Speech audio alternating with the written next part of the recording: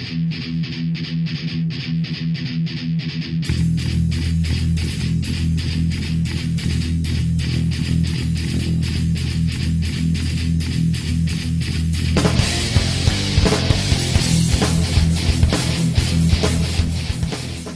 up, horror fams? JT from the Horror Chronicles. We got something really cool going on tonight. We are joined online by two directors and two of the main stars of this movie called Hosts, which comes out on video on demand October 2nd. Please welcome Richard Oakes, Adam Leader, Neil Ward, and Samantha Loxley. How you guys doing tonight? Yeah, we're good. Thank you. How are you? Hell yeah, hell yeah. Are you guys excited about the release?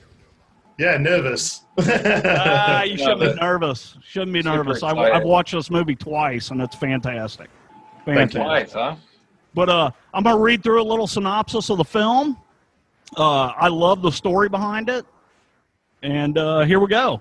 So, on Christmas Eve, an innocent couple become hosts to a malicious entity. Throughout the night, they terrorize a family of 5 in unimaginably violent and disturbing ways. These demonic possessions mark the beginning of a worldwide supernatural takeover, and the family of 5 who fall victim to the first attack are the unfortunate ones to experience the start of this horrific epidemic. A dark and bloody insight on how lying to your loved ones can not only alienate them, but it can completely destroy the bonds you have them forever. You guys can't beat that. That is just a great synopsis for a film. I mean, it's pretty ominous, isn't it? It is very ominous, very ominous. We really, really wanted to focus on writing a family-friendly, kid film, Yeah, sorry, this is Adam. Yeah. Adam's the one that wrote the whole thing originally, and then obviously it's really, really tame. Yeah, suitable for everybody. We did approach the Disney Channel with it, but that's not even a lie, is it? It wasn't Cinderella. No, we did. We approached. Oh God, I can't remember, but Richard's right. Yeah. I'm sure it wasn't Cinderella enough for him. I mean, nobody lost a shoe in the film, that's for sure. Everybody kept their shoes firmly on their feet, and that is something that we can take to many graves. Yes. Yeah, for sure. So, Adam, what was the writing process like? I mean, where did you get your inspiration for this? I mean, I kind of know, but sure. Know. Well, Rich and I had been working together for a while before that, and I guess after working for other people for so long, which we loved doing anyway, and we still do it to this day, but we kind of thought, why are we making other people's movies, and why are we not making our own? So we were kind of in this mindset of gearing up and getting ready, and then I think it was 2016, 2017, we wrote the screenplay together alongside Nadia Lamine from Hosts. She plays Lauren, the screenplay to our first film, Dirge. But we had to kind of put that on the back burner because it's something that requires, I guess, a fairly large budget. So it got to a point where we're like, let's write a lower budget film and let's do it all ourselves and let's prove ourselves. So it got to just this point where we were both just ready to do it. And then I kind of had this experience that kind of stemmed a whole bunch of ideas with me and Rich. An experience that similar to what you see in the film. I was sitting with my ex and she saw something at the window, like a blue orb, and she tells me about it. And I'm like, what are you talking about? And so I just saw something in the corner of the window and it scared me. So I went outside to check it out, and I took a knife with me because I was quite scared, and there was nothing in the garden. So, I came back in, and then I got on the phone to Rich and said, dude, like, this would be a really cool idea for like a movie opener or a scene in a film, and we spent the whole night on Facebook chat or Face Chat or whatever, just storyboarding this all these ideas and scene ideas into a film. And the next day I went away and wrote the screenplay, and I guess the rest kind of followed on from that. And the rest is magic, huh? Yeah. Yeah, for sure. So you said you and Richard had worked together before. Have you guys done some other movies? I know he was into cinematography.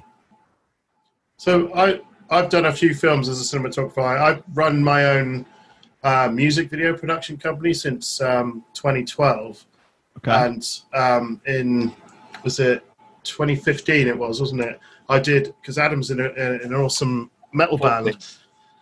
And I did their music video. I got hired to film their music video. And at first I was like, oh, this guy's a bit of a douche. He's not talking to me. He seems a bit scary. And by the end of the music video, we started talking. And I was like, yeah, okay, cool. Did their music video, rushed it out. It wasn't worth the money they paid. And then... Welcome to the music biz.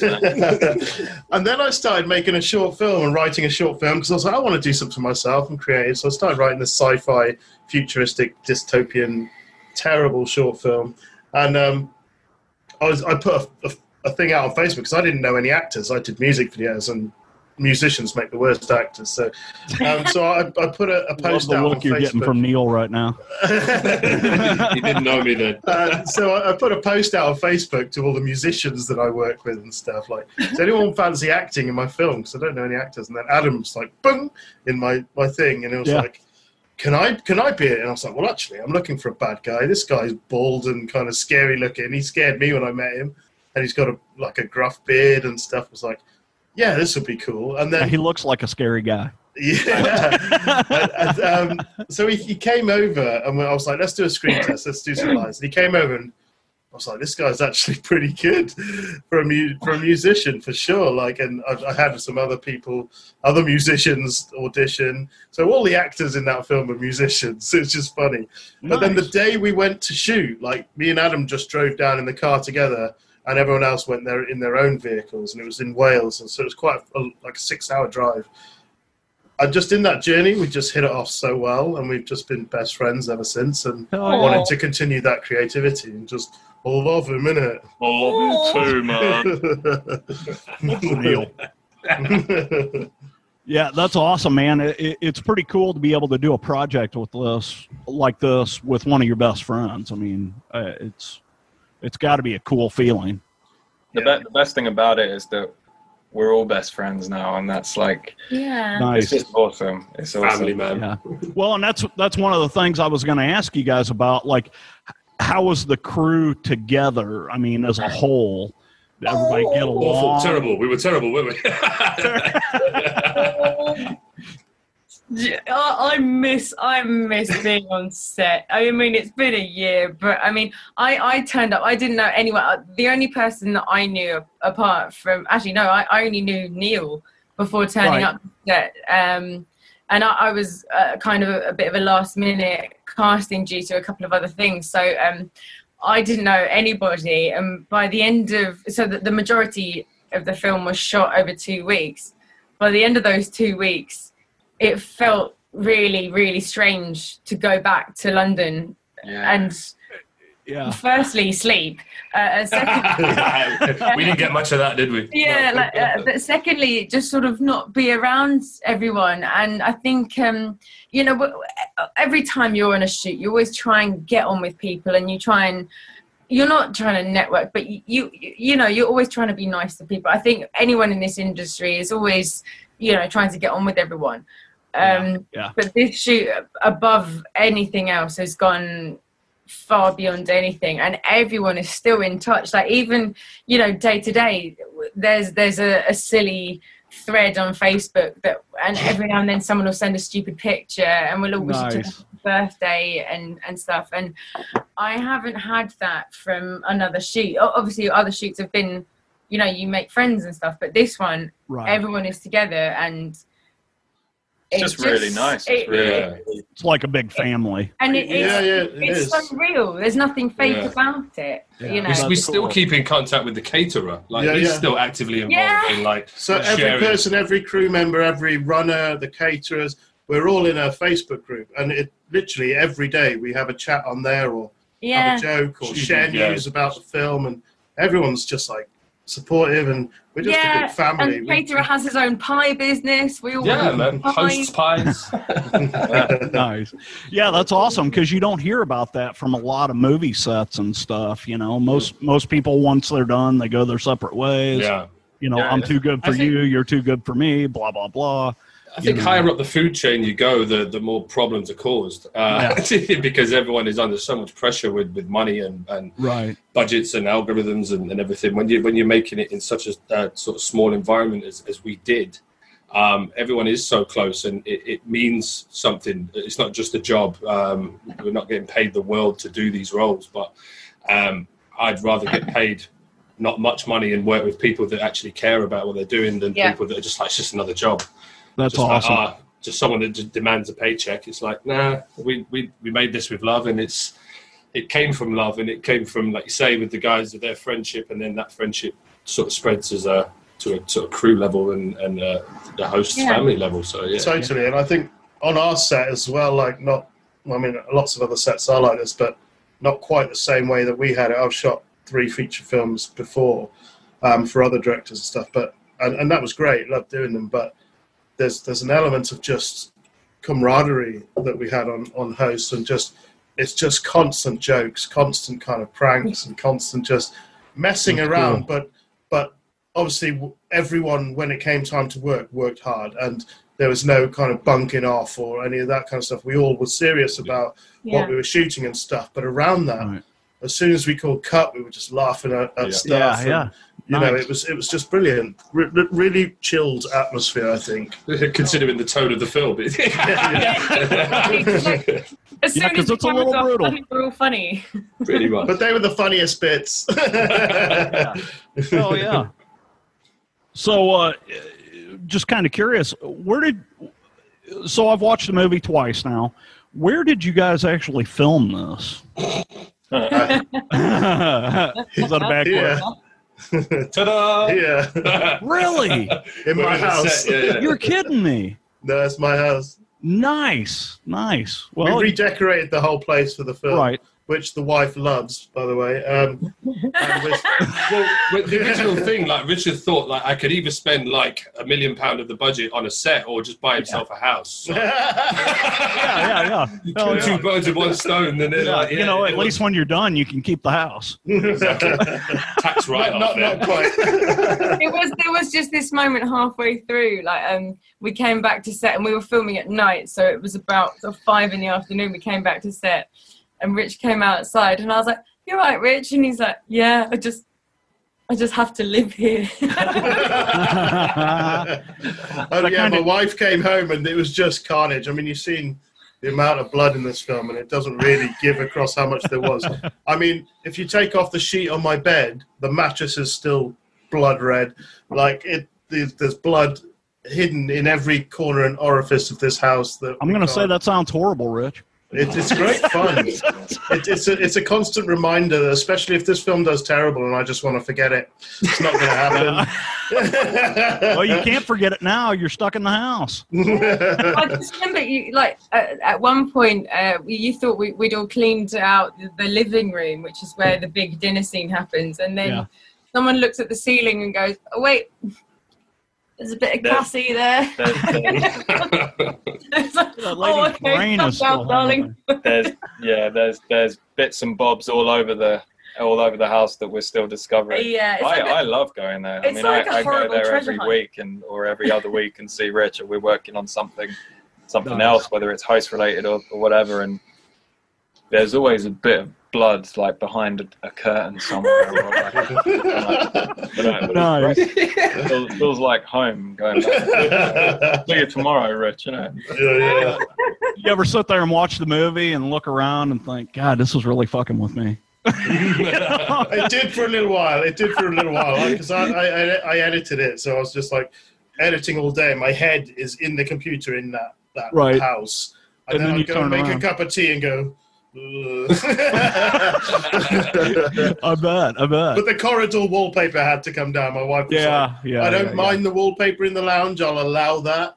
But so that's still up. But the corridor, she was like, it's gotta go. Man. It's the condition of sale with the house next time if you ever have to move is that needs to be kept because it's the house from host. It needs to stay, man. It's into a museum. How funny! Well, there you go. I don't know if you have this over there, but in London or like around the UK, if there's a site of where someone has been born, like someone famous, say like Winston Churchill or something, you get this little blue plaque. It's like a circle, and it has like the date of birth and their date of death as well, because they're normally dead by the time they get a plaque. So I'm just wondering if one day, Rich, your house will have a little blue plaque on the outside. You'll have a host sign on the outside of the house. Yeah. It depends how well the reviews goes to how soon that plaque will go up. I devalue the house. There is actually one for Captain Kirk, from Star Trek, and it's like a futuristic one, and it's like 2156, and it's in like Piccadilly Circus somewhere. So I'm like, nice. Okay, that was totally irrelevant. I just we'll see. No, hey, it's all good. It's all good. I like some Captain Kirk. My favorite villains was based off of a Captain Kirk mask. Oh wow! Well, apparently he likes. Yes. So there we go. Yes. Yeah. So that's a good question for you guys. So apparently you're into horror. What's your favorite horror movie? Mine would have my favorite horror movie. Please say Host. Please say Host. How arrogant would I sound? But yeah, Hosts. Yeah, but it'd be awesome. but yeah, Hosts. No, so my favorite horror movie of all time would have to be The Exorcist. Definitely. I got loads, man, but the first horror movie I ever saw that turned me on to horror was the first Nightmare on Elm Street. 1984. 1984, man. It was 4 years. It came out 4 years before I was born. But, wow. Yeah, but I remember watching it when I was like 8 years old. Because me and my sister found it in the cabinet of VHS tapes and stuff, and it just something about the name of the film that just intrigued us. So we put it on and got terrified, but loved it at the same time. And that was it after that. It's a very terrifying movie, especially for a child. Yeah. Especially. And it's the sort of thing, you don't see films like that anymore because it's kind of ridiculous, isn't it? Like the first one's very dark. Then the more they go on, the more ridiculous they get. They get a lot more campy. 80s horrors kind of did that well. 80s in general did everything well, man. So good. I've just got the 80s remake of The Blob for my kids to watch because my kid is a real horror buff. That is awesome. Me. It's amazing, and that was one of the first horrors I saw, probably the second horror I saw, and I love it. Absolutely. Even today, I put it on, I was like, is this going to be so bad now? And there's campy parts, but it's amazing. And then the second copy of it came through because I ordered it on eBay for my kid, and then it just didn't come, and I cancelled it on eBay and bought it off Amazon, and then one arrived, and then the other one arrived today, and I'm like, okay, Neil, do you want the Blob? It's funny. Our episode that just dropped this morning was all about must-watch Halloween movies, and that movie actually came up. Along with Host, with Host, with Host, we did talk about you guys just a little bit. We know that's all you need, just a mention. So we've been trying not to spoil stuff for people before the movie comes out because we're really big about. We get into the dirt of a movie. It's just what we do. I mean, we love it. We get it with Ryan and I both. We're really big into the cinematography and the atmosphere of a movie, and we just get into all those little aspects. And with your guys' movie, there's a lot of that in there. Well, that's down to Rich because he's an absolute legend of a DOP. Look at that! I think his head just swelled up a little bit. Yeah, it can't go any more. Lockdown swelled it so much. I need to not. Hell yeah! Need to get on the bike. So Neil, I gotta ask, what's up with the mosh hat? It's actually the mosh hat. Believe it or not, I used to be massively into metal and hardcore when I was younger. Yeah. My dad was a drummer in, they were billed as the UK's #1 Deep Purple tribute band. Okay. When I was like 15, 14, and I used to breakdance, believe it or not, at a professional-ish level. And I always had to hide from my friends that I was into sort of rock and heavy metal and stuff. But one of my favorite bands is a band called Bury Your Dead, and it's basically their merch. And I have a vest that basically says I used to mosh on the back. And nice. I'm yet to get an In Search of Sun t-shirt, which is Adam's band. I'll replace that with that in due course. Still haven't got one, man. It's like you can't meet your idols, and I've worked with one, so it's kind of like, I've got the merch, but you never wear like the merch of the band that you're going to see. Do you know what I mean? You don't do right. I do it all the time. I'm a huge metalhead. So. Yeah, I mean, do you know Bury Your Dead? Yeah, I have heard of them. I don't know them too well, but I have heard of them. Just good old school hardcore, man. Yeah. I'm old. I'm just going to tell you that right now. I'm freaking old. I grew up on 80s thrash metal, so I'm really big into Slayer and Megadeth and Anthrax. So your ears are ripped to shit, right? Huh? Yeah, I can't hear a damn thing.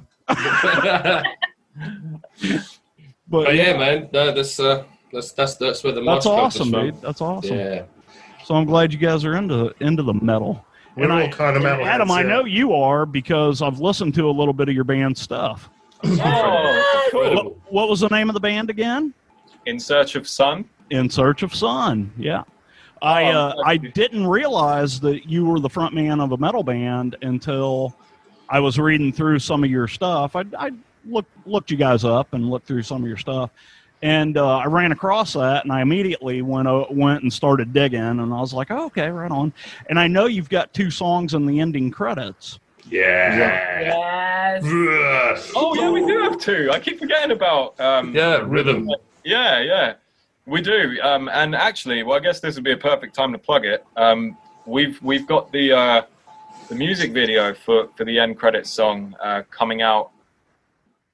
Well, I don't know when this is coming out, but next Friday the 9th of October, the music video drops, and you can stream it everywhere on Spotify and watch it on YouTube. And awesome. Yeah, this episode is actually going to go out on the 8th, so we're going to give people a little bit of time to see the movie before we spoil it for them. So we're going to go pure spoilers today, are we? Spoiler. Yeah, because I kind of want to pick your guys' brain on some of these scenes. I'm all about the scenes, and there's some stuff in there that it's like, oh my God, I can't believe they did that, Because as much as in a good way, as much as we don't want to spoil the film at all, because I do think it's important to watch this film dry. Yeah, definitely. I've just been gagging to talk about some of the stuff. Do you know what I mean? Sure. Well, hell, let's get into it then. Let's just get into some stuff here. So, first off, you guys start this film with what is possibly the sweetest couple with Sam and Needle. You guys, we get to see this loving couple interacting. I didn't know when going into this movie that it was actually a Christmas movie. But was it the Santa that gave it away? It really was, and I got to tell you, when I first saw that, it really screwed me up because I was like, "What the hell?"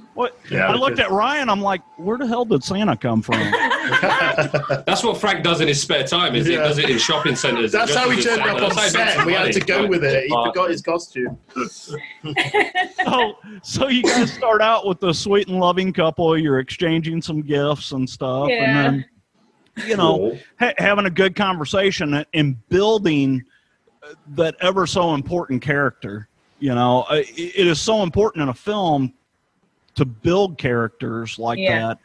And there's so many films that get that wrong, and you guys freaking nailed it. You really did. I mean, by the time you get to the point where we're going to talk about the dining room here in a little bit, but by the time you get to that point, I don't think we need to talk about that scene. We're going to talk about that. I don't think I was there. And then you guys have got a weird fascination with teeth too, and I really want to know. Yeah, you don't know the half of it. Behind that one, man. There's a very cool story behind that. But so when you guys film this, of course. We're not going to go blow by blow here, but of course, Sam sees the light outside the window. Now, Richard, was that actually your garden outside your window? That wasn't my house. Okay, that was the composer's house. That was the composer's house. Nice. God, you guys got everybody involved in this. And then the garden was the producer's garden, so they're not actually the same place. So, I mean, you guys played it off pretty cool. I mean, it seemed to flow pretty good. Yeah, I was quite impressed with that because I wasn't sure if it was going to work, but yeah, it worked. So, you see the blue light, and Adam had touched on that earlier, that it was an experience that he had. And then you send Neil out there to trudge through the garden with he had a knife. I'm sorry, guys. We call them a flashlight. You guys call them a torch? Is that? Torch, flashlight. As long as it's flashlight. All right, right on. See, I'm trying to learn here. But you send poor Neil out there all by himself, and I love whenever he gets into like the greenhouse area, and all of a sudden I got something weird on my screen here. No, it's telling us it's upgraded because of time. COVID. We can have longer. You can. Yeah, nice. So he gets into the greenhouse area, and then you see something dart past in the background.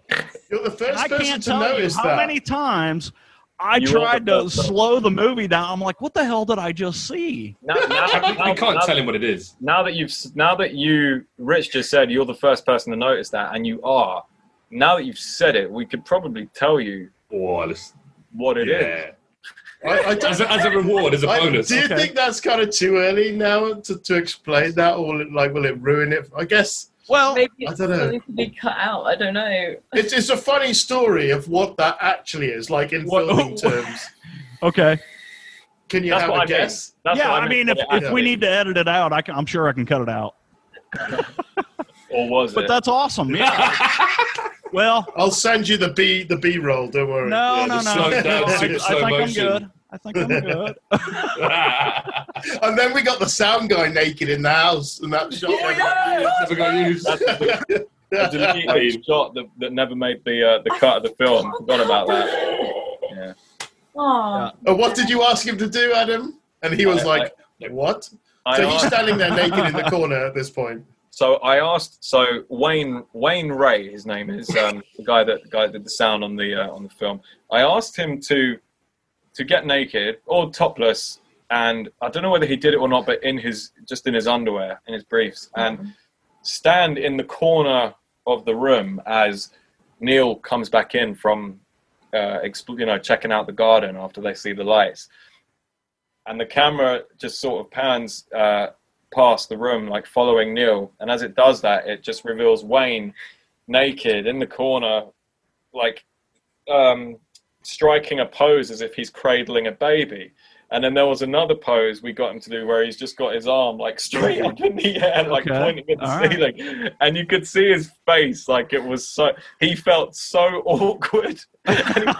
He loves it though. Oh, he loves it. Bless him. It was great. But yeah, it never made the final cut. Yeah. It sounds like a blast, though. Oh, Wayne is. Can you stand in the corner naked and cradle an imaginary baby, please? I'm not anybody said it to me, but I don't know. I might do it. Hey. How many members of the cast did we convince to get naked in this film? All of them. All the crew, I mean. Because Shawnee did it later on as well. Yes, he did. So I think it was 3. It was 3, wasn't it? And it was a small crew, so almost all of them. That's a good percentage. Yeah, it's a good return. That's 80% of the crew. Yeah. You guys should have put that in the contract. At some point, you're going to have to get naked. You're going to get naked. It's in there, just really small. It's just see-through. It's like, these will be your clothes. Yeah. It's in that ink that disappears when sunlight touches it. Well, we were halfway through Weinstein's autobiography, and we're like, this is good stuff, man. Like, do you know what I mean? Like...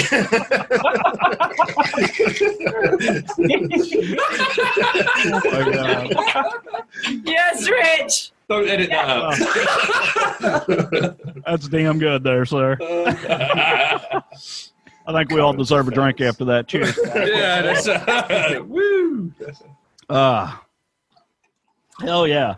So, I don't want to get too into nitty gritty because, like I said, I don't want to spoil this movie for a lot of people. But there are certain scenes that, really stuck out to me. Of course, one of the next things you see is the mom in the kitchen cooking dinner, and the father and the son sitting on the couch, talking back and forth. And what was interesting to me about that was the newscast. When the lady on the news starts talking about some electrical anomaly or something, then it really starts making you think, okay, what is going on here? Because at this point, as a viewer, you really don't know what's going on. You're being led down a darkened path, and you're just trying to figure it out. And now you've got this newscaster talking about, some electrical anomaly or whatever, which was pretty cool, And then you've got Lauren in the bedroom with Ben. And they're talking back and forth. And I just got to bring this up. Lauren gets a call from her boyfriend, and that's you on the phone. Yeah. Like Neil mentioned a minute ago, we had a small crew, small cast, and a small cast. I think you've missed another thing about it, which is very throwaway. Do what? Adam's in the film as another person, and there's an advert after the news where Adam is advertising handbags. You're kidding me. Trollop. It's a trailer from our YouTube channel, which we run a comedy YouTube channel, and it's a trailer about a handbag with an extraordinarily long handle called Trollop. Tropical. and that advert is on the TV after the news. So marketed by a very, very, very camp model, and I tread lightly when I say model. He's incredibly handsome. Called Graham. Dare to handsome. Hell yeah. And if you watch the channel, you'll see that Graham has a lovely boss called Hyman. He didn't make the movie. Richard Oakes. He didn't make the movie because he looks like a bucket. We'll send you these links, bro. You'll get these, and you can have some I can't believe the Trollop stayed in there. Yeah. Amazing. Farm needs to get in. I always thought it was something. I tell you, getting all this info, I'm gonna go back and watch the film again. And we need to send you these links so you'll get it alongside there what you see in the film. We've got to so many Easter eggs. Yeah, sorry. Loads. Yeah. Nice. So so after the phone call with you, well, actually, while she's on the phone with you, is when she's standing by the window and she notices something duck into the bushes. Wow. Hey. You're good. See, I pay attention. Brownie points to these things. Because I'm always looking for the creep factor in a movie.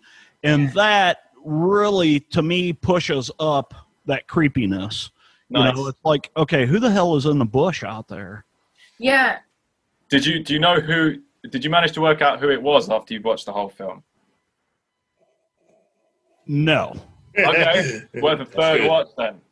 Okay. I think it's pretty hard to tell. I think it's pretty hard to tell. It's great that you noticed that because, I'd seen it and I'd seen something move, but I watched it on a laptop the first time I saw it. Right. And watching it on a screen, like a proper screen, right, really makes so much difference. And it's nothing to do with brightness or anything. It's just because it's kind of subtle, and I think it's the kind of thing where if you're in a cinema and say if you go with a couple of friends, obviously not now because of social distancing, but say once upon a time when you went to the cinema with friends, like 2 or 3 of you might see it and 2 or 3 of you might not, and you'd be like, did you see that? They'd be like, what? And that kind of makes it even scarier, because it's like, you don't know what's going on. Oh, but I saw it. Oh, but I didn't. Hang on, did I see the wrong thing? There are a lot of things that like that definitely need a second watch. You know, and that's what's cool about this film is there's a lot of creepiness in it, but it doesn't, you know, like a lot of films, they just basically revolve around jump scares. Yeah. And you guys did not do that. You let the film tell its own story and be creepy on its own. Yeah. And it's very unnerving. Go on, yeah, go on. Sorry, carry on.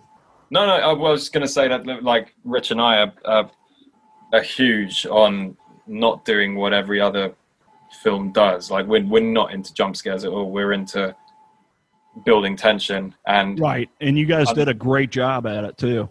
Oh, thanks, man. There's a technique that we kind of took on board, which is kind of the antithesis of a jump scare, and that's kind of what we wanted to do. And it's more, I guess, down the route Tarantino likes to do, which is to reveal the threat and then ignore it for a long time. Right. And then there's the payoff, and it's like the opposite of a jump scare, that you know what's coming for a long, long time, rather than just baff and jump. Because the problem with the jump scare is you get a quick reaction, and then it's like, then you're over it. But when you've got 10 minutes of dread, I think that's a lot more powerful. Yeah. Yes, absolutely. Yeah. It's very Hitchcockian. Is the best way to put that. I mean, Hitchcock was a master at that. And you guys did a very good job in this film of building that tension and keeping people on the edge of their seat. So, thank you. Taking ecstasy rather than crack, really. Ecstasy lasts a lot longer throughout the whole night, but but you get a bigger bang with the. Oh, never mind. I think you see enough crack in that first scene with that. If you pause it, of course. For sure. Actually, I didn't even know that was him. So there's no crack there. There's no crack. See it now. I mean, there's different kinds of Easter eggs, but those are some.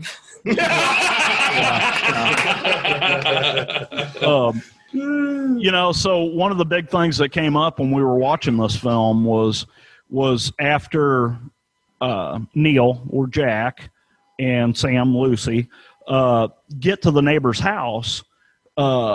When they open the door to let you guys in, there's like no dialogue whatsoever. It was funny because Ryan, my co-host, who's usually with me, he was like, "What the fuck?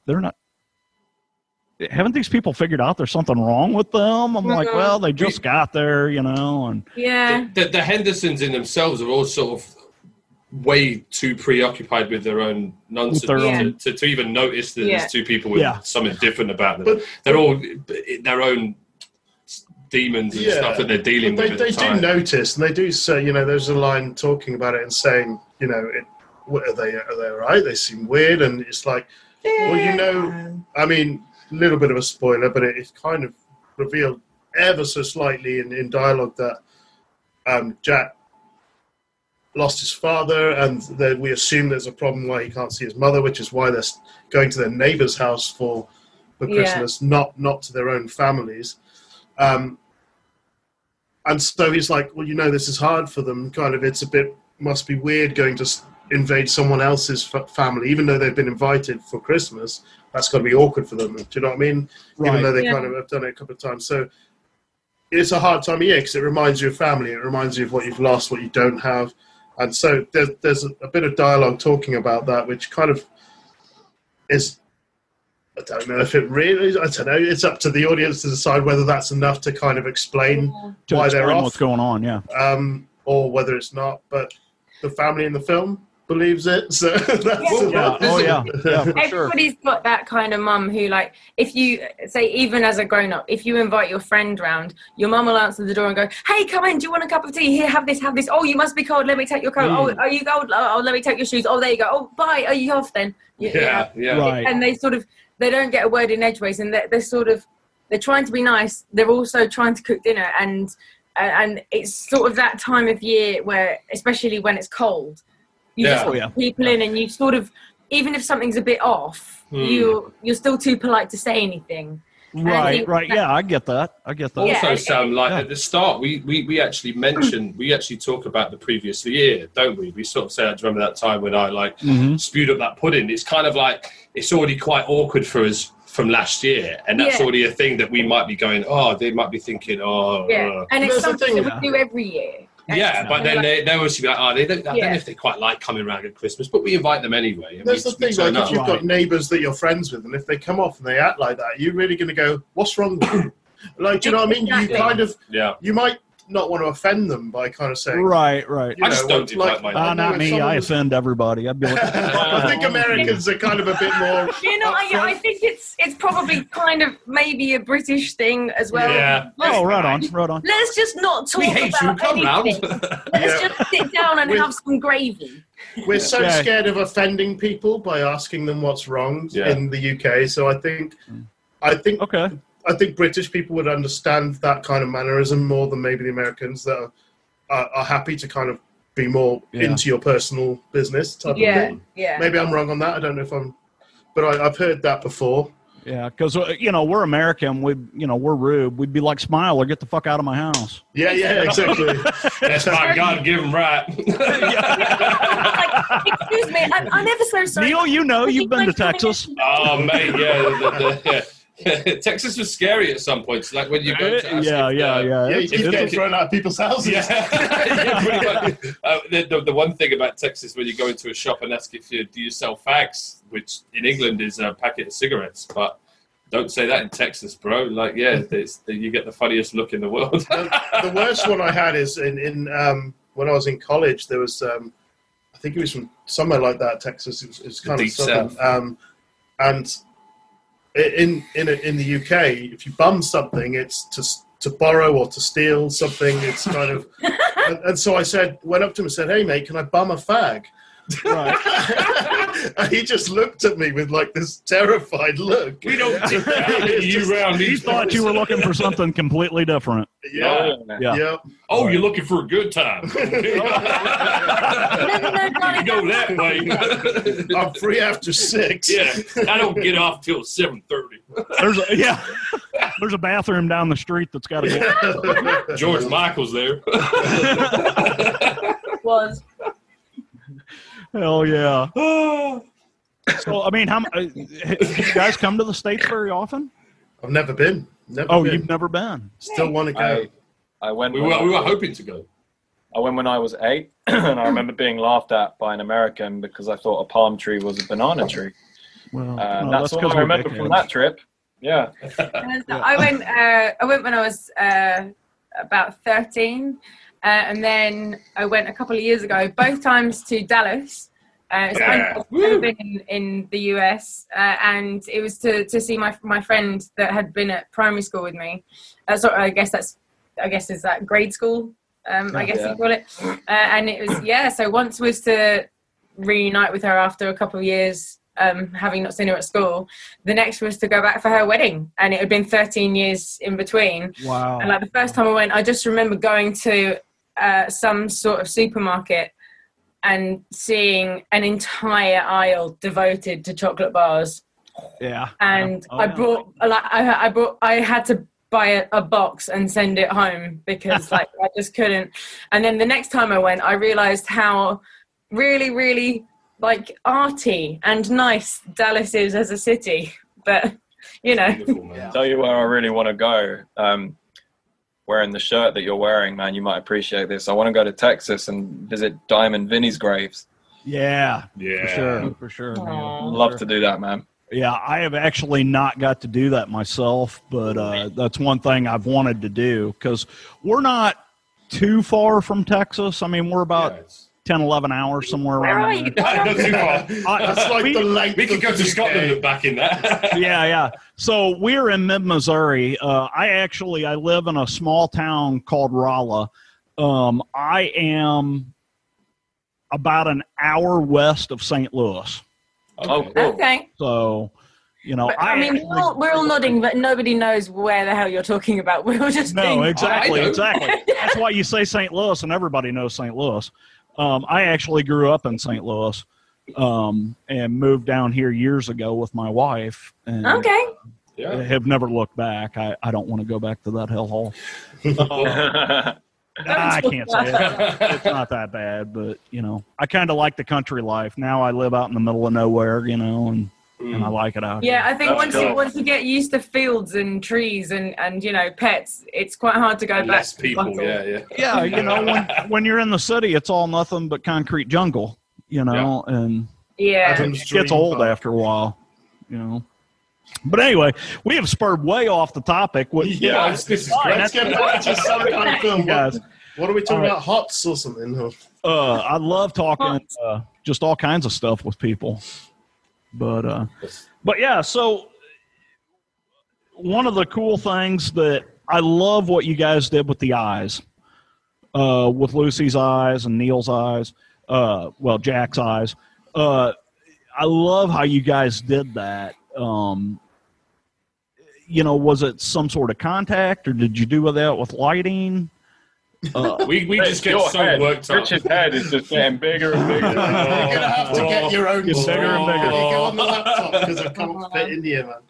Well, I'm getting ready to go right up his alley, too. We don't take kindly to that round here. They don't got a fag. Hey, that'll go with the conversation we were talking a while ago. No, they were all visual effects, so it's all post work. Yeah. Thanks. So, Rich, did you do all the effects in the movie, or did you guys actually hire somebody to do effects for you? No, that was me. That was all you. You did. So you did all the practical stuff too?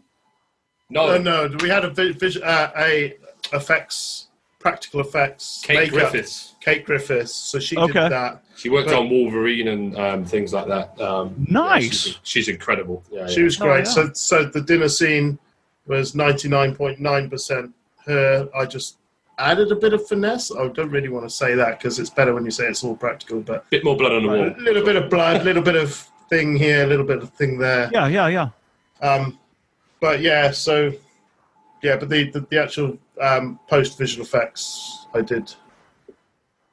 So like the tunnel at the beginning, the eyes, and some right. The key lots of visual. I think there's about 200 visual effects shots in the film, which you'd never know. But most of it was removal of stuff that shouldn't be there. Right. So you don't know. Yeah, but we can't let the people see that. No. I mean, it blends in really well, doesn't it? With I mean, if you didn't notice that. When you've got a light gaffered to the wall behind the characters, it kind of kills the mood. So we've got to get rid of that. That plus the antlers. I mean. Yeah. And of course, we got to talk about that magical scene at the dinner table. Let's do that. Let me get some ice from a drink. I've forgotten. What scene is that? Yeah. What is Christmas without a little casual bludgeoning? Yeah, exactly. I am going to tell you that scene caught me totally off guard. Good. In which I'm sure that's what you intended for your audience. We knew going into that scene that something was going to happen. But we didn't know to the severity that it was going to happen. Yeah. Oh, that's really nice to hear. Can I actually ask, did you notice in the scene before? Because in the scene before... Maybe that might be a spoiler. Okay, then I won't say anything at all. I didn't say talking about the scene before with the television and the shop. Is that what... Yeah, there's something there, but I won't mention it because apparently there's a spoiler. Right. We're not doing spoilers. Are Sorry. we doing it, or are we not? Well, I am going to wait until after the movie comes out to release this. That is entirely up to you guys. If you want to put some spoilers in there. I mean, we can put spoilers in. Just if you can put massive spoiler warnings on the. I'll do it. I'll do it. Okay. Yeah, I'm sorry if I caused that. No, I'm just paranoid. But we don't want to take away the listeners if they go, I don't want to listen to it yet because of that. But we want everyone. There's already reviews out there with massive spoilers in. Some people just let's do it. Let's tell us. Let's give you everything we can, man. You're cool, man. We're having fun in this. I'll carry on. So spoil away. I'm going to wait about a week after the film comes out. Well, yeah. So there was there's the scene before everyone goes into dinner, and it's Jack. It's Michael, isn't it? Jack and Michael go into the garage, and Lucy comes in after them, sort of uninvited. She's sort of tagging along again, not really speaking, but everyone's too polite to tell her to go away. So they're in there. And as they turn to leave, do you notice? Yeah, I wondered if you noticed anything, like, because obviously Lucy's standing there. She's a bit of a third wheel because those two are having a nice reminiscent sort of conversation about the television and everything. Obviously, Jack's a bit unresponsive, and then as they leave, Lucy takes something with her, but I don't know if it's. I mean, I can see it because obviously. I honestly, I don't know that I caught that. I do remember her going in and fondling the gun, the shotgun. And that's cool. I can't. And that was a really cool scene. The way you guys filmed that with her kind of looking over her shoulder at them, while they're having their conversation. She's sort of like a fly. That was the other thing that was really interesting. That once they got to the house, it was almost like they didn't know how to do certain things. Like in the kitchen, when the mom asks you to cut the onion, you actually reach over and you grab the knife by the blade. Yeah. And start just willy-nilly trying to cut up this onion. So that wasn't actually direct. We told them to act like they're discovering the world for the first time. And that's exactly what I got from it. Well, we were, me and Adam, I remember this vividly. Me and Adam were watching the monitor in another room and watching it. And when she just did that, at first we were like, oh my gosh, she's going to cut herself. Like, what's she doing? But then we obviously realizing she's safe and she's doing it fine. We started laughing at like how amazing that looked, that she just grabbed it by the blade. And we were like, that's amazing. Like, that wasn't direct. That was all Sam. That was brilliant. But from that direction, from the guys saying about like these things have taken over. The Jack and Lucy characters that you meet at the start, that these wonderful, lovely people that wouldn't say boo to a goose, and they're just so like lovely and involved in the niceness of themselves. Is that so many things there, like the chopping of the onions, like being taken over by something when you can't quite work out what to do, like an IKEA. We have IKEA over here, which is you build your own furniture from flat packs. And no one has a flipping clue how to put that shit up. You get it, and it's perfectly in English, even though it's a Swedish company. But you follow it, and you go, what the hell am I doing with my life trying to put this wardrobe up? Yeah. Well, that, and they give you the shittiest tool imaginable. The smallest Allen key that doesn't fit anything in the box, but it does fit your key box outside your house. But great, thanks. But yeah, the chopping of the onions, the holding of things, like the shotgun for me in the garage is there's abnormal movements because we were told that we're not used to this body, and like the kind of voice in certain parts and the eyes is all this new stuff. Well, and like when Lucy's talking to the mom, Carrie. Is that her name? Cassie. I'm sorry, Cassie. Yeah. When Lucy's talking to Cassie, and Cassie's like, "How are you?" And then oh God, like, "How are you?" How are you? And you just knew that there's something wrong there. And I think that again, it plays into what you were saying about when Michael lets them into the house and they don't say anything, but they're like, "Hi, come on in." Don't know what to say. Blah, blah, blah. Yeah.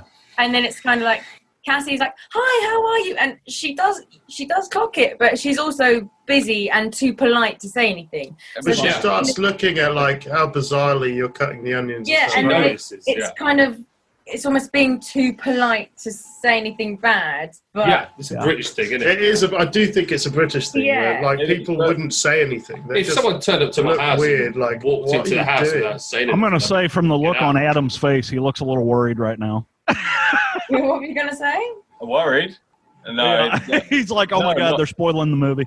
No, not at all. No, I was just going to say that, yes, it is a very British thing, but also it doesn't go unnoticed. It's just more the whole, and I think Rich picked up on it before, like, you kind of wouldn't say that, like, especially on Christmas, or not Christmas night, Christmas Eve, and then, these guys are coming round, and you kind of just want to be as welcoming and whatever as possible to them. But there is a moment where Cassie... Hey!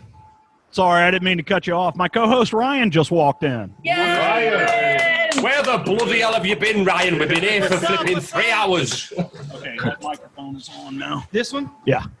What's up, guys? Hey, everybody. Hey, buddy. You've arrived just in time for dinner. Oh, man, I'm telling you, I felt bad. I freaking been working my butt off, and I'm like, I told JT I'm going to get back at 6:20. I got back at 6:20. I'm like, I got to be there in 15 minutes. Are you guys still going? I'm like, yeah, we're still going. We've been talking about all kinds of stuff. Awesome. We just got to the onions. Yeah, we were just having the conversation about them walking into the house and where she grabs the knife by the blade and is like slicing the. I told JT, I was like, you can tell definitely just by looking at her hand the way she was holding it. I'm like, yeah, something's going on here. Yeah. Something's not right. Yeah, I love the movie, guys. I know I'm jumping in the middle of a Thank you. Well, thank you, man. Really glad you enjoyed it. Thank you so much. Neil, Rich, hey, man, Adam, and Sam. Awesome. Hi. This is Ryan. Yeah, I'm nobody. Don't worry. Yeah, he's everybody. Right. So are we. We're all awesome in our own minds. That's all that matters. Yeah, hell yeah. But I love the movie, guys. I thought it was pretty. One of my favorite parts was the scene in the kitchen just before you smashed a lady in the head with the hammer. Yeah. Spoiler alert! Spoiler alert! Yeah. By the way, just to let you know, we've said that there's spoilers now. Stepped all over it already. Oh shit! Oh, sorry. I probably shouldn't cuss in either, huh?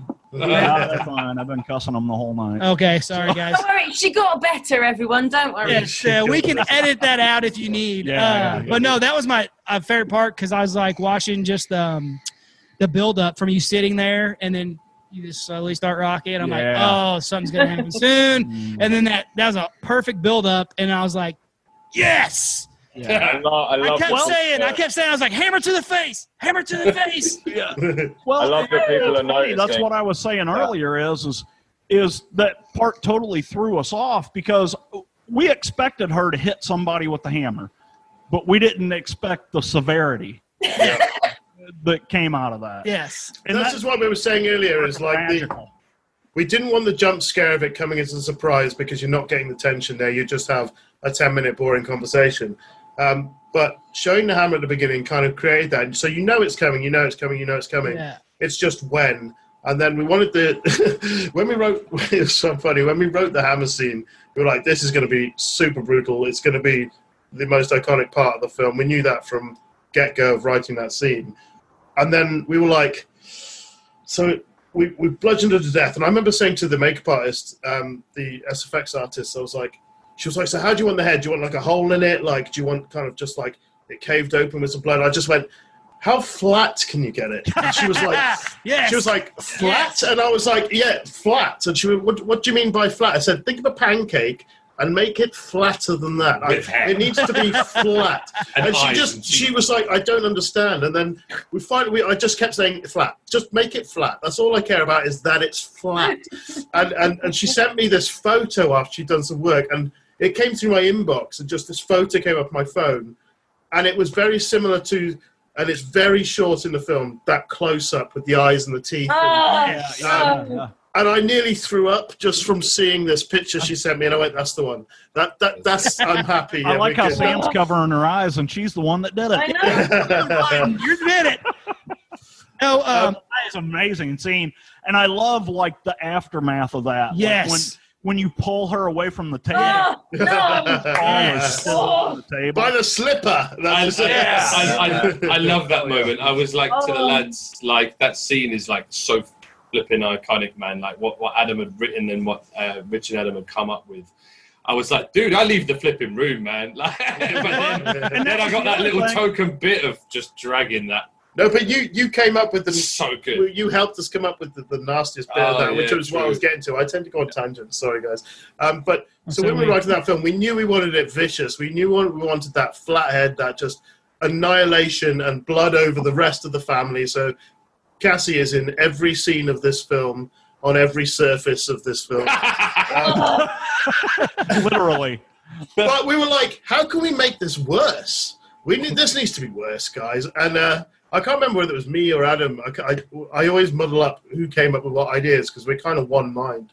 We work so well together with that. And then we were like, what if she's got cancer? That would be good. Yeah. And it was like, and we just started laughing. And then she'd gone through the worst years of her life, struggling with like a battle with cancer, and then she's finally got a glimmer of hope to tell on Christmas Eve to our whole family that's together. Well, this is it. Like Neil just chirped up because Neil was in from the start, get-go. He was cast before we even wrote the film because we love Neil, and Neil just chirped up from the back of the room and he goes, what if she's in remission? And we're like, that's even worse. Yes. I mean, that's gotta be it. That's gotta be it. We're like, dude. Well, the whole point of that was like the way that these guys had told me about that scene. And I was sat literally behind where I am now while Adam and Rich were sort of chatting away and doing director and stuff because I'm like an actor and I just do shit.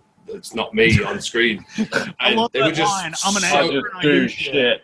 Yeah, I'm illiterate, man. I'm dyslexic. I'm terrible, but I can pretend to be something I'm not. But these guys do all the work and the groundwork, and they were just talking. And I'm just listening, going, yeah, this is cool. And then they're like, yeah, how can we make that even worse? And I'm just thinking, this poor woman has gone through hell, and I know people that have been through that hell, like in real life. And I'm sure we all know people.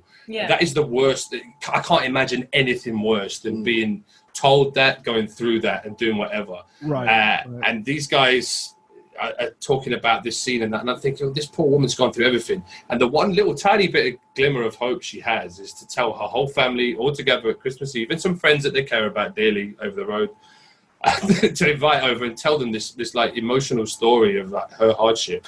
To then go, all of them are so emotional, going, oh my God, like, this is terrible. Like, Mom, we've been there for you and everything. And then just suddenly go, but it's fine, family. I've got so much more life to go. I can live the rest of my life with you and have so many more years of happy. Smash it. Yeah. And the funny thing is, when we shot that scene, like, the rest of the cast didn't know kind of our dark humor, and there's a lot of dark humor in the film, and lots of people might get that, lots of people might not, but every time, when we finished that scene, me and Adam were watching the rushes and all the cast and crew around, and we're just dying with laughter. We're just pissing ourselves at this brutality, and the cast are looking at us like, and one of them came up and said, what's wrong with you? Like, this is horrible. And we're like, do you not find it funny? This is meant to be funny? Yeah, welcome to our life. Like, did you guys laugh at that point? Like, dude, here's what happened. We were sitting there. Literally, here's what was going on. I was watching her build up. She was sitting there, rocking back and forth. I'm like, she started rocking. I was like, I hit JT. I'm like, JT, hammer to the face. I yelled at the screen. I was like, hammer to the face. And she was waiting, and all of a sudden, wham! I was like, yes! I jumped up, dying. I was like, perfect. So it was funny. Sam was talking earlier about how you were watching it on a laptop or whatever, and you were like, sometimes you miss parts. Well, we have the beauty in our studio. I've got a projector set up, so we just moved our computer over and plugged it in the projector, and we watched this on a 100-inch screen. So it was almost like being at a theater watching this. Yeah, so we caught all those little pieces, Yeah. Dude, that's awesome, man. That's really cool. So it worked out really cool. Yeah, every time my nostrils flared when I was we've seen everything. We saw it all. See, that was cool part too. And then like when she Wait hit, till I tell you about the garden. You missed a lot. Oh, you have got some nuggets to look forward to. Oh yeah. See, that's the cool thing about what we do too is that we watch them, we get our initial reactions, and then we go back and we watch them again and check out everything, the whole surroundings. Try and pick out those little pieces and look how they put that in that location and how I think that as well with this film because when you're in one role or doing one thing, sometimes you don't get to see anything else being made, but also you kind of can't focus on that because you're already doing your own thing. Right. So sometimes you're like, oh, that's how the story ends. Oh, great. Yeah, they see it all put together. Yeah, I mean, I did write my own ending, which involved a horse, but apparently... But it never got made. Apparently that's... Even though it is in my official script, and I did submit it to Adam. Denied. But apparently, because it was in pencil, it doesn't count. It rubs out easy with, like... Mind you, the tips that Frank Jakeman drew in your thing was in pencil. Yeah, bloody hell, man. I got penises all over my script. So So every film I do, I always like to take a hard copy of the script, and I get as many people on the set as I possibly can, from crew to runners to cast to directors, because everyone's a fucking team on a film, man. I don't believe in this hierarchy of filmmaking. Everyone's just as key, whether you're making tea or whether you're star of the show. Yeah. Everyone's involved. So I go around and get the signatures off everybody, and I save them, and I give them to my mum. Nice. So awesome. That's the thing for me, man. It's like I wouldn't be here doing that shit without what my mum and dad have done for me. So I always sign that stuff, and I had my script everywhere in a nice leather binded stuff, and I learned my 4 lines from the film in beforehand. Well, the first half is a lot, but the next half is hardly anything. And I have that there, and then literally I come to it one day, and there's just loads of penises drawn in every other page, or vaginas. There was a really detailed vagina. There was a really detailed with a great clitoris on it. It was. Yeah, you guys have fit in perfect on the podcast. Was it a good? Yeah. I mean, at least make it look decent.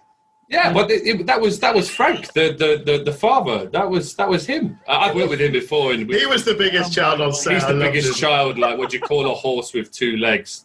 Yeah. See, this is perfect podcast. He didn't know me that well, but at one point, Neil and I were standing behind a door, and Frank was in front of us. And Neil, you'd worked with him before. On another horror actually, which is still to come out. Yeah. So you guys kind of knew each other, and also it's kind of like lads' humour and stuff. And then he'd turn around to me, look at me, right before when they say, camera rolling, sound rolling. Right before they call action, he just turned around and looked at me and farted so bad. Nice. And I'm we had a problem with farting and falling asleep on our set. That was the problem. My favourite one was Frank is and he doesn't. There's no malice. There's no kind of dodginess to him. So because it can come across. Oh, he's great. It can sound dodgy, but when you're on set, you realise it's all just. He's just full on balance. Just the funniest guy ever. Yeah. You're on set, and it's that scene just before the dinner table scene where he's having that moment with Cassie, and it's really really intimate and really delicate, and he's like, is everything okay with Jack? And she's like, yeah, I think so. He's had a hard time, with his dad and stuff like that. And then we're cut, and he goes, now get your tits out.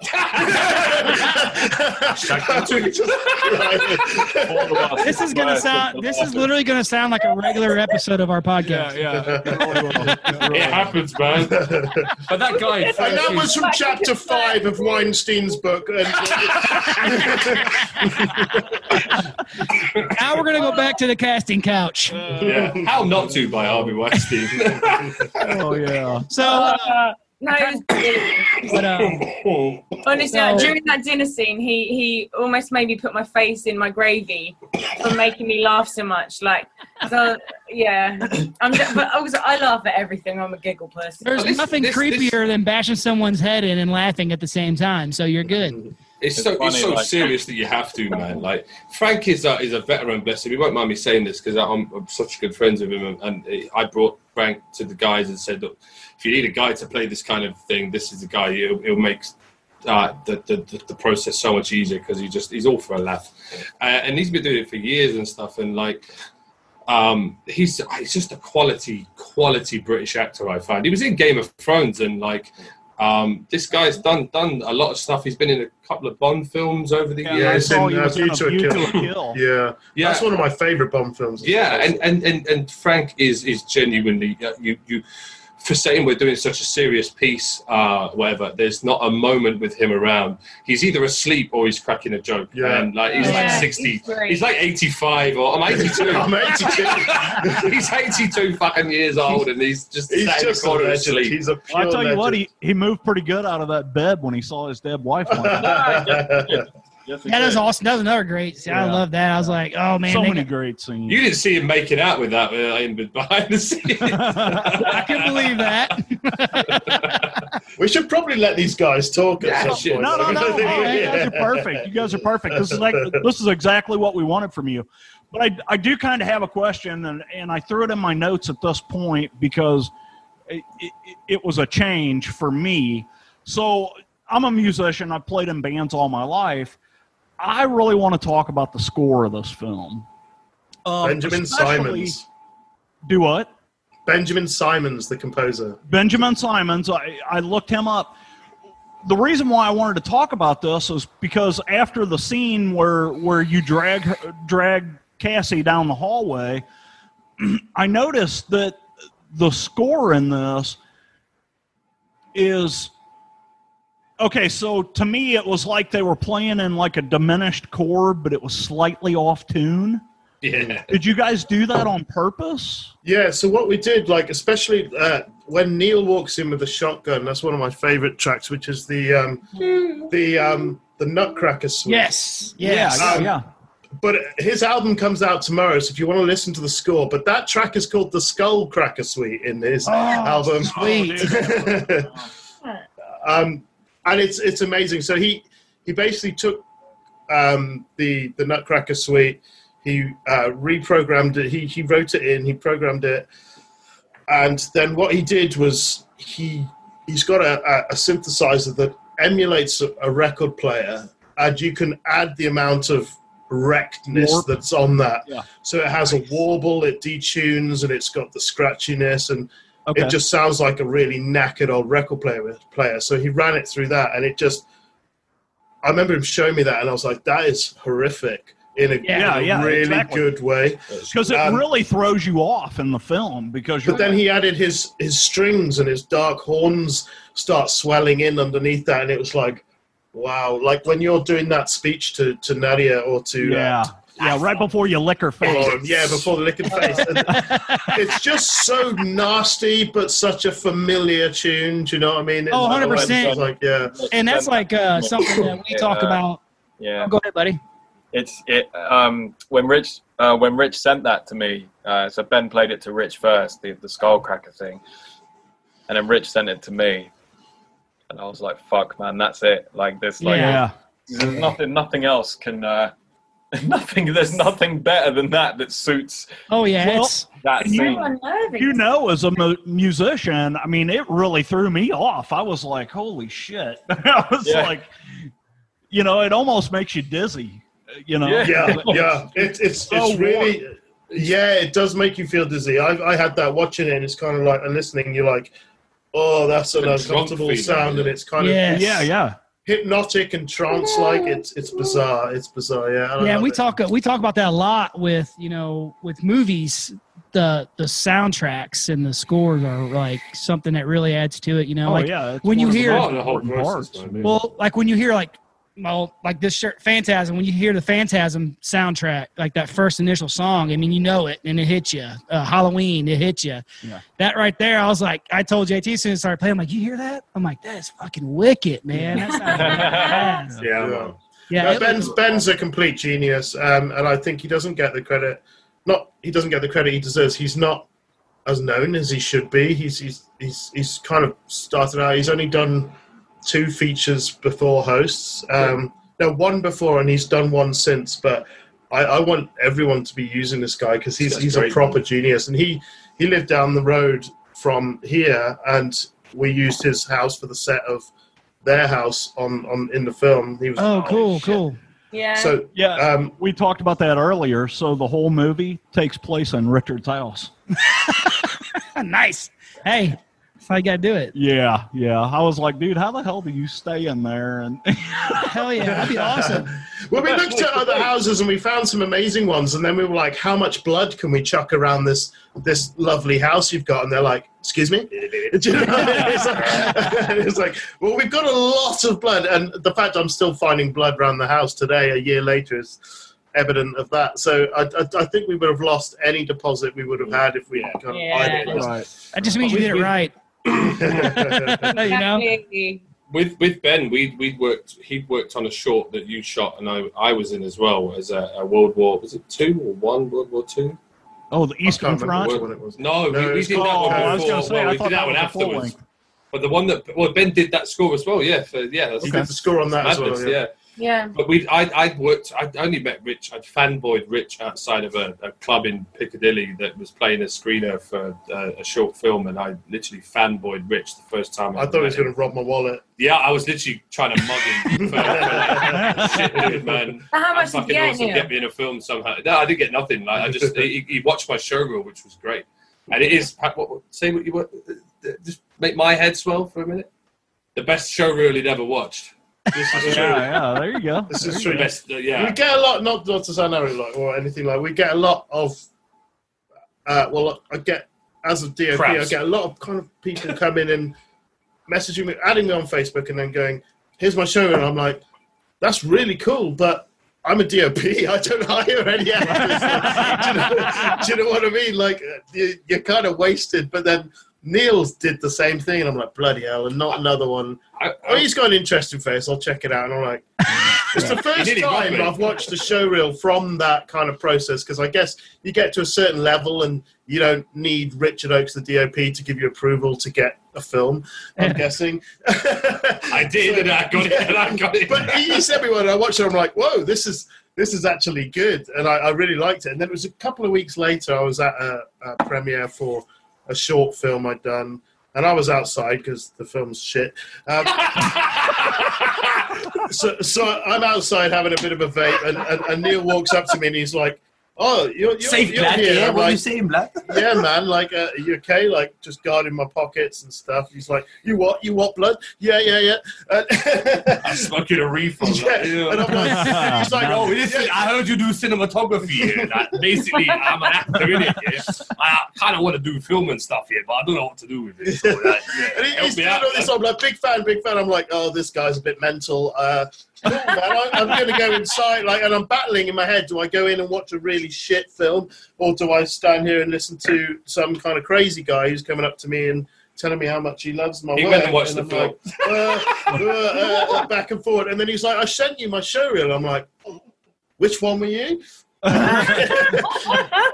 then I brought it up and I was like, and all my guards kind of dropped, and I was like, "You're amazing, dude. You're actually really amazing." And we kind of hit off, and we spent the rest of the night kind of just chatting and stuff. And then 2 weeks later, I was DOPing on a film with him, and we kind of hit it off. And it was the same director that you just said filmed the shit.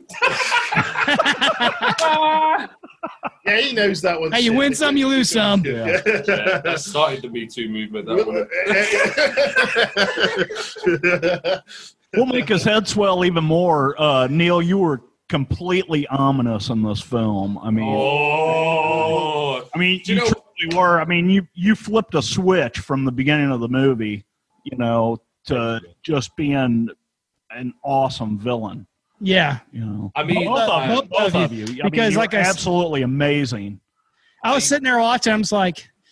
I'm sitting there, and just me being me, I'm like, why is no one noticing these two just staring forward? Yeah. So I'm like, come on. And then, man. That's what I loved. When you said that, I don't know, 10, 15 minutes ago, you said you noticed Sam just kind of rocking back and forth before it happened.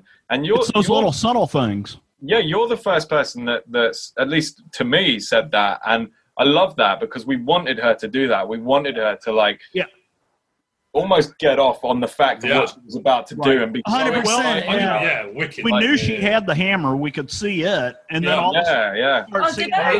she's like, she starts fidgeting in her seat, and then all of a sudden she's rocking back and forth, and then they're like, "Shit, something's gonna happen here." Well, me and Sam discussed this. We talked about this on our previous podcast, but we halfway through, not even halfway through, when it came to sort of the focus on Sam's bits in that whole dinner table scene, we had a little discussion, me and Sam, about what is it like.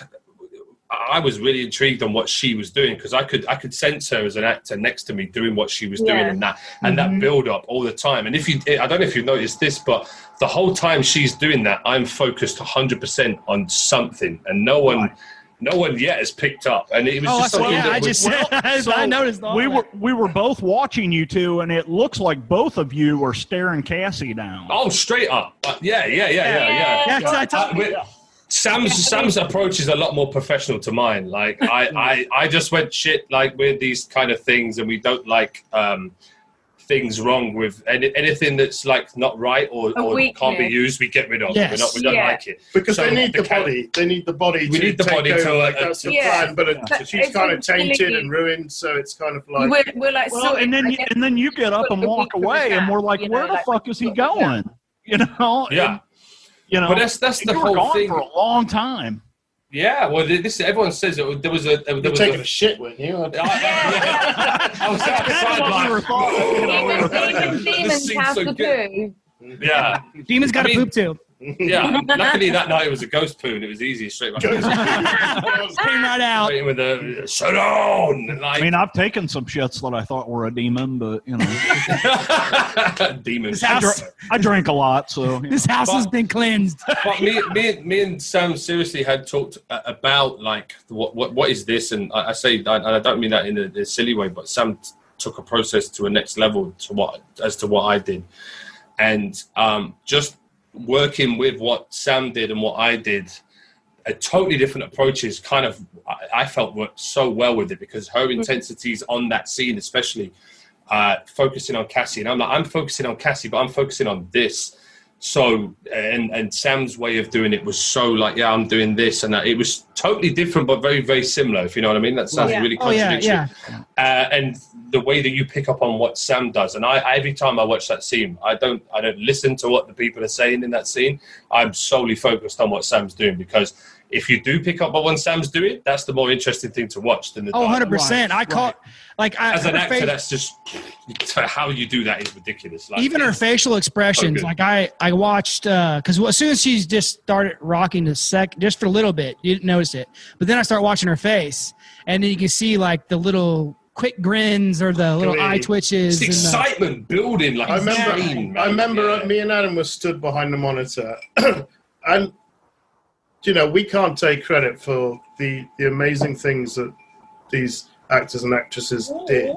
And I remember us sitting there, and we obviously told them what was going on and what the lines they had to say, but a lot of it they kind of embodied themselves, and we kind of said yay or nay. So we've got to give them complete credit with that type of thing. I mean, Adam obviously went through everything with them and how he wanted certain things, but I remember me and Anne, we were stood behind the monitor, and we were watching the scene on the wide. So it was where you're seeing everything, and it was from beginning to end. So it was from beginning to the hit was one take. Like there was no, like I know it cuts about a bit through the thing, but we there was the one thing we said to them is like you can be a little bit loosey-goosey with the script and stuff, but the dinner scene you have to learn like a play, because we had that one evening to shoot the whole thing.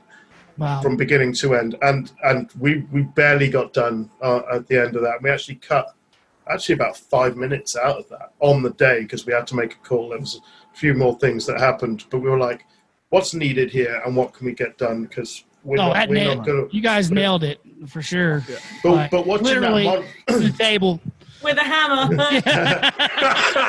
but watching but watching that monitor, I just remember me and Adam watching Sam from beginning to end, and this slow just rise through, what is it, like 8 minutes or something? Yeah, oh yeah. Rise. Slow burn, but it was good. And the amazing thing, not that your eyes are kind of drawn to the chest area, but that's what my eyes were drawn to. Her chest was slowly kind of rising as with the breaths that she was taking, and as the scene went, it kind of got faster and faster and faster of this kind of like, do you know what I mean? Like this adrenaline you could see pumping and pumping and pumping in her veins up to that point. And I remember Adam turned to me and he just pointed and was just like, look at that. And we were both just grinning ear to ear. Definitely caught it. I mean, it was there.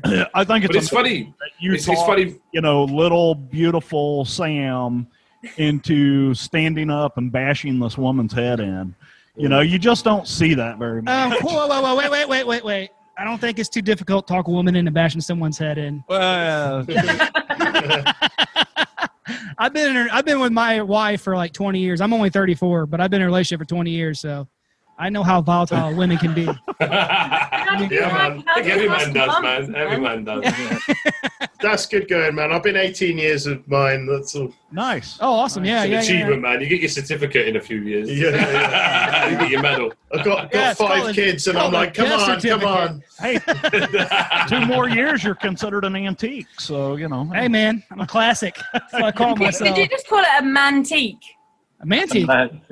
A mantique. Is that what you said? Antique. Oh, right. Sorry. I thought you just invented a new award. We do make up our own words on the show quite often. We do. Great. Well, congratulations on your mantique. Yeah. You were the mantikiest person. So I missed it. I don't know if you guys talked about it, but are you guys into the horror genre? Yes. Yeah. Adam especially. I'd say Adam is the connoisseur. I kind of dip. I'd say I lean slightly more towards thriller. Yeah. But we were talking about this before on a previous talk or interview, and the great thing, which I think at first you think that might not marry, is we both are scared of different things, and you want to put on screen what scares you, obviously, what scares yourself. I'm scared of humans. And anything human, because I believe in humans, and I believe in horrible humans, and that's why I lock my door at night. Yeah. Whereas Adam finds the supernatural a lot more scary.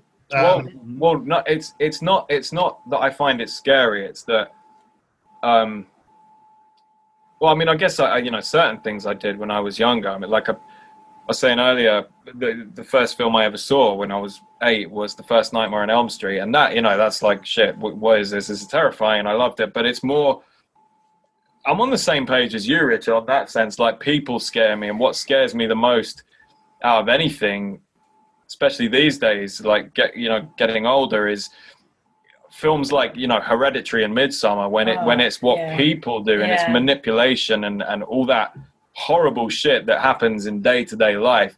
But because I grew up watching, I guess, more on the horror spectrum as opposed to Rich watching on the thriller spectrum, although we both, I guess, intertwine in the two, and I love thrillers and psychological thrillers and stuff like that, but I guess for me, the horror aspect of it and the supernatural aspect of it is a kind of fantastical. I kind of love it. Yeah. And, do you know what I mean? And that's like with our I don't know if you talked about this, but like with our podcast, like we are like a huge umbrella of things, because we also do like paranormal investigations, and we do like investigations to all kinds of things. Like, right. I'm huge into anything that makes life a little bit more interesting. So, to believing in ghosts or demons, whatever it may be, it's just a little bit more thrilling than saying, there's nothing else out there, and then life's it's just this and you're done. I think the point, like I was saying, was like that. I think Adam finds the supernatural kind of interesting stuff, whereas I've never found horrors about that scary because I don't believe in it in a way. Do you know what I mean? Oh yeah, So I'm more on the kind of the real stuff. So like funny games and home invasion stuff scares me. Psychopaths scare me. So that's why I guess the thrillers kind of hit me more, because they're more about like Seven is a big thing. It's one of my favorite films. Stuff like that, and Saw I love because it's humans. You know box? What I mean? And then Adam's got the side with like The Exorcist and possession films and love stuff like that. And we were like, well, how do we marry those two? And I think that's exactly what we've done. Do you know? Oh yeah, and I was going to say that. It's kind of funny. I was going to say that because like we're talking about horror and like paranormal and scary stuff or all this stuff, and you're talking about thrillers and horrors. To me, horror is thrilling to me. Yeah, totally. That's how it's so weird. We talk about this on our show, how something that's supposed to be thrilling and scary and horrifying brings people together. Right. Because everybody likes to be scared. I mean, look at man. Well, everyone looks to everyone else for comfort when you're scared. Do you know what I mean? You look to people for comfort. And it's crazy. the conscious decisions that the guys made on this film to make people feel uncomfortable and scared so that they seek that kind of comfort was all thoroughly planned and thought out. And Rich was talking to me the other day, and Adam on the podcast about some of the shots of the dinner scene are just safety shots. Like, these guys' minds had so much more there, but because of the time restraints and stuff like that, the guys executed what you've watched and you speak about so highly, and what it does for you as people. Like, that was just a let's just get that for safety, because the time restraints are there, and the thorough, carefully thought out planning of what you wanted to achieve and what you've achieved in so many other scenes in the film is part of that. It's making people feel uneasy and scared to seek something, or just not know what they need to do. Well, I think that's going slightly back to what we said. I think I can't speak for Adam on what he finds the most interesting emotion in films. My favourite emotion watching film is tension. Absolute tension of being on the edge of my seat. I'm not so much into being scared, if you know what I mean. Whereas I think Adam loves kind of fear stuff, and I think that's the difference between a thriller. I think a thriller is tension, and a horror is fear. Gotcha. You know what I mean? Okay. Yeah. It's a tough one. Like, I agree with you, Rich. I mean, the tension scares me. It scares me. It makes me feel uneasy. It makes me want to stop watching, but continue watching at the same time. Yeah. It's like, for example, if I'm watching a film about some fucking monster, for example, like, I'm not scared of the monster. I'm scared of the victim and the tension that leads up to whether the victim is or isn't gonna get killed. Do you know what I mean? It's that tension, and that all depends on how well they've established that character and how much you, as the audience member, care about that character, which is why Rich and I found it so important to really spend time getting to know these characters, not only the good guys, you know, the Hendersons, but Neil and Sam, Jack and Lucy as well, to the point where not just myself, you know, when we were writing it, but others that we spoke to as well, you obviously you love Jack and Lucy at the beginning, but, you know, after they turn, you still kind of love them, but you hate them at the same time. Exactly. And you feel so sorry for them too. I was going to say that. I was just getting ready to say. We're trapped inside there, man. We can't get out. And I don't especially get out of that character. Lucy has a moment which is pure fucking genius for me in the film, of when she's there at the end going, Lauren, and she becomes herself for a brief second, and that's, I've done nothing wrong here. She's going, I've done nothing wrong here, and then boom, she's not even in the position to give her a chance because of everything that's gone on, and Jack doesn't get that moment. He doesn't even get a chance to explain. It's just, it's done. And Lucy, that moment, and Sam plays it so beautifully, and Adam, I remember that whole night, Adam standing there with Sam in -5 degrees, -5 degrees on a table in the middle of a forest, just giving these words of wisdom to deliver that in the right way, and that is a pivotal moment for Lucy's character. I don't know if you guys picked up on this, and it was something that I brought up with Rich and Adam, but also like Neil and I kind of touched on it, but I think it's kind of, you can go with or without it. It'll make sense.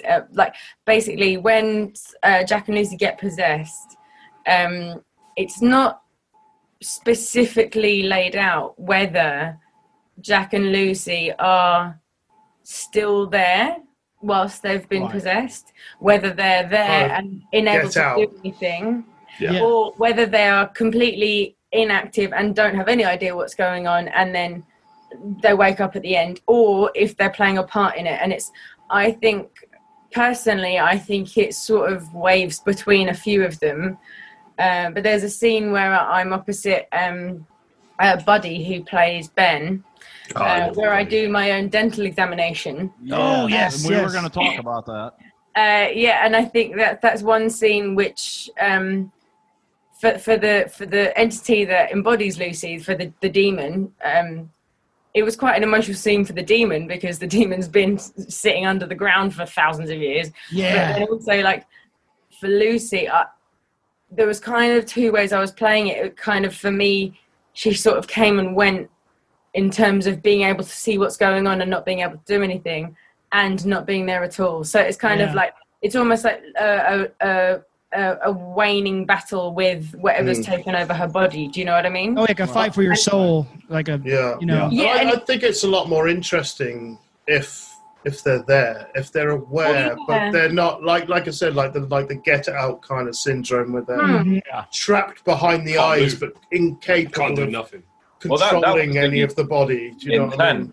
That was the intent, man. That's what I felt the whole way through, and that was the intent when writing it. I guess you can't ever get that to come across when you're writing dialogue and stuff, but that was really important to be able to see that in their eyes. And that's why in particular your scene when you pull out your teeth and you deliver this monologue to Buddy was like that is the take, because you can see malice, sadness and pain, yes, and a million other emotions in your eyes at the same time. And same goes to you, Neil, in other scenes you do. Like the both of you are fucking insane actor. Like, you're both amazing, and to be able to fantastic. Do that, there's a point, Adam, and I touched on it again before in other things we talked about.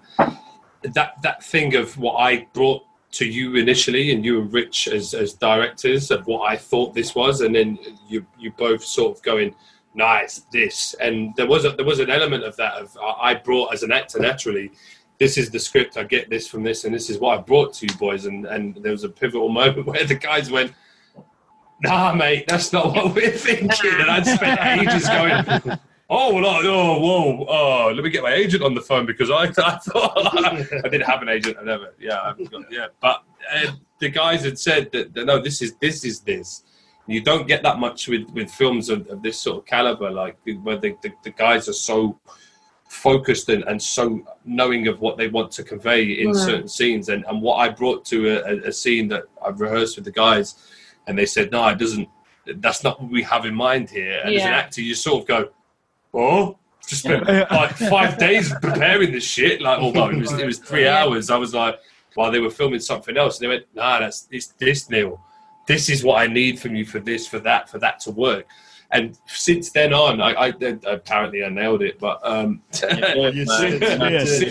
since then on, there's that whole thing of knowing that you're trapped. The character of Jack is a lovely guy who thought so much of his girlfriend to make something thoughtful on Christmas. Now, we've all received a frying pan or a fucking book on your Christmas Day from your missus. Well, that's funny, because she's fucking playing that, man. Like, we've all received that shit, but this guy thought about this Christmas and thought about the life that she'd been living and the struggles she'd been doing, and thought to tell this person how much they mean to them. And he wore the shit jumper that she bought him. Yeah, I wouldn't wear that shit. You know what I mean? Like, but that was burgundy. You got to put it on. Yeah, I've got to put it here, man. We've got it. Do you want to buy it? I'm going to go for a quick weed. Sorry, guys. Oh God, here we go. So, cup, Rich. I want to know real quick, what was the deal with the teeth? You guys were like, okay. So when you say what was the deal? Well, the reason why I bring that up is because you had the two scene in the scene we were just talking about. Love that sweater, by the way. And then also there was a point where you actually reach into Eric's lips and like you're pulling his lips apart and you're looking at his teeth. Oh yeah. Examining him for imperfection. Yeah, so I guess gotcha.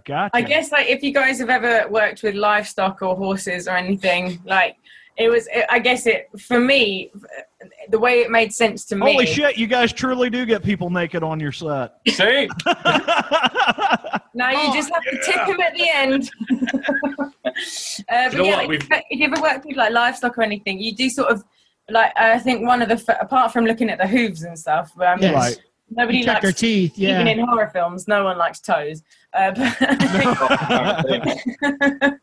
There's black girls who make money off their feet. Oh, damn. All right. Well, maybe that will be my next film. It's kind of, you're just checking for any sort of sign of weakness, and that's the whole thing. I mean, the dinner scene, I'm sniffing out a weakness, and my whole thing behind that was like, I can smell Cassie's cancer. I'm just figuring out who has it. Yeah, and it's building up. You know? And then it's like, when it comes to Lee, like, I know that he seems like a strong individual, but I'm just gonna like, and that's kind of why, because I bash him with the rifle to get him to go, and we're kind of just pushing him, and then, you know, I examine his teeth. Which is a great thing that we have mouthwash on set. That's another thing that I advise to any upcoming actors: always brush your teeth, and just in case someone has to poke their fingers in them. Yeah. Pardon? What the fuck have I just walked into? Don't worry about it. You're good. Just change your shirt and you're good. There's a reason for me and Rich. I don't know whether it's up to you, Rich. I don't know whether we mention this now or we mention it maybe in a few years. But there's a reason why I think it's fine to talk about it. I think there's a reason why we involved teeth specifically in this film, and why we will probably involve teeth in some shape or form in every film we do. Because the film teeth was shit. I was just gonna mention that movie give you something to chew on. Actually, that's funny, because in a podcast, in an interview the other day, they said, "What's the shittest horror film you've seen?" And I said, "Teeth." So, yeah. Yeah, that movie was that was pretty ironic. Messed up. I had one vagina in that film, and that was. But anyway, I want to hear the story. Well, the reason behind why we want to use teeth in every film is kind of a little well, I say joke, but it's not really. It's an in-joke or belief for me and Rich. Like, you know, that kind of solidifies our friendship, to be honest, because teeth like if you dream of your teeth falling out, like in whatever, it sort of represents some sort of wealth coming your way. You know, it's something to do with money. So the idea of us being able to make films now, and having made our first film and continuing to make films, whether that becomes easy after this or it's still a hard slog, we're still going to do it, you know. And involving teeth is almost our way of kind of grounding us, knowing that we want to make a living off of this. We don't care about being filthy rich. We just want to make a living off our dream, you know. And involving teeth is like our kind of way of always remembering why we did this in the first place. But the other side of it is as well is like that. It's kind of the opposite as well. Is like we want to involve teeth to remind us that it's not about money, and that it's about the creativity, and it's a reminder that don't ever kind of, if for some reason we got picked up and got onto some big career, that because one principle that me and Adam have stuck to with this, and we got told quite a lot by lots of people, rightly or wrongly, but we're stubborn bastards. Don't do that. Don't do that. Do this, you're going to sell more. You know, you need to get this person in to sell more. You need to do this to sell more. And we've just gone, nah.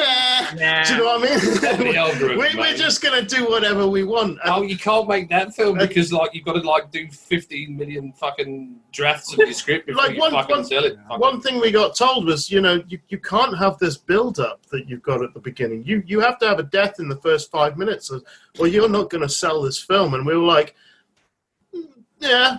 No. We want to make the film that we want to make, and we want to build these characters. And we've had so many people. Yeah. We have had a couple of people go, "Oh, it's so long," but we've had the majority of people have said that was masterfully done of building the characters, and you guys are one of those people. It's mainly Americans, man. Like, we thought the British would love our shit, but yeah. We thought the Americans would pan us because of the American, we don't like that British shit, man. Yeah. Oh no, man, we love that shit, dude. Also, everything's grey and rainy. Yeah. Oh my God, do you have sunshine in fucking UK? Like, what the fuck? Why do you think we all look so young? It's because we haven't seen sunlight in 20 years. Look how pasty all of us are, man. So I'm guessing, did you cover Sam's wisdom teeth while I was having a wheel? Oh no, yeah. Well, see, the thing about it, you're talking about how it's funny because I've talked to people from the UK that go to like college up here, and people from some other places too. But like, they think the same thing. I'm just like, why would they think that Americans don't like this? But I mean, it just goes that way. But in the movie world or the horror world or whatever you want to say, you know, it's like music. Movies bring people together. Yeah. Music brings people together. Yeah. I can have a completely different point of view on some things as you, but just because that doesn't mean anything. We can still be friends, and we can still. You've engaged. I just don't want to talk to your ass. Yeah, I don't like this fucking guy at all. But I'm on. But that's what works. I think the opinion that most British people have of the American horror fans is that they just love loads of jump scares, and that's kind of it. And it's like, we're not into that at all. Do you know what I mean? Like, most of us don't like that. I mean, that's good. Yeah, true horror fans aren't all about the jump scare. We want some tension, like you guys built in this movie. We want some character building, and get us involved, suck us into that movie. A perfect example of it is like that scene, like I said, because I love that scene, the whole dinner scene.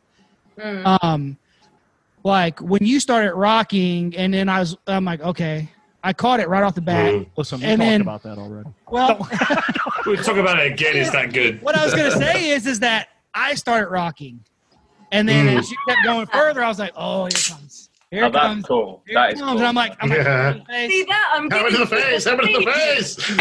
And then in your face. In your face. Smash it. Smash it. Smash. Yes, I literally was yelling that out at the screen, and then bam, it happens, and you're just like, fuck yes. And then it kept going, and I'm like, fuck yes. And it kept going, and I was like Corpse, Hammer Smash Face. Yeah.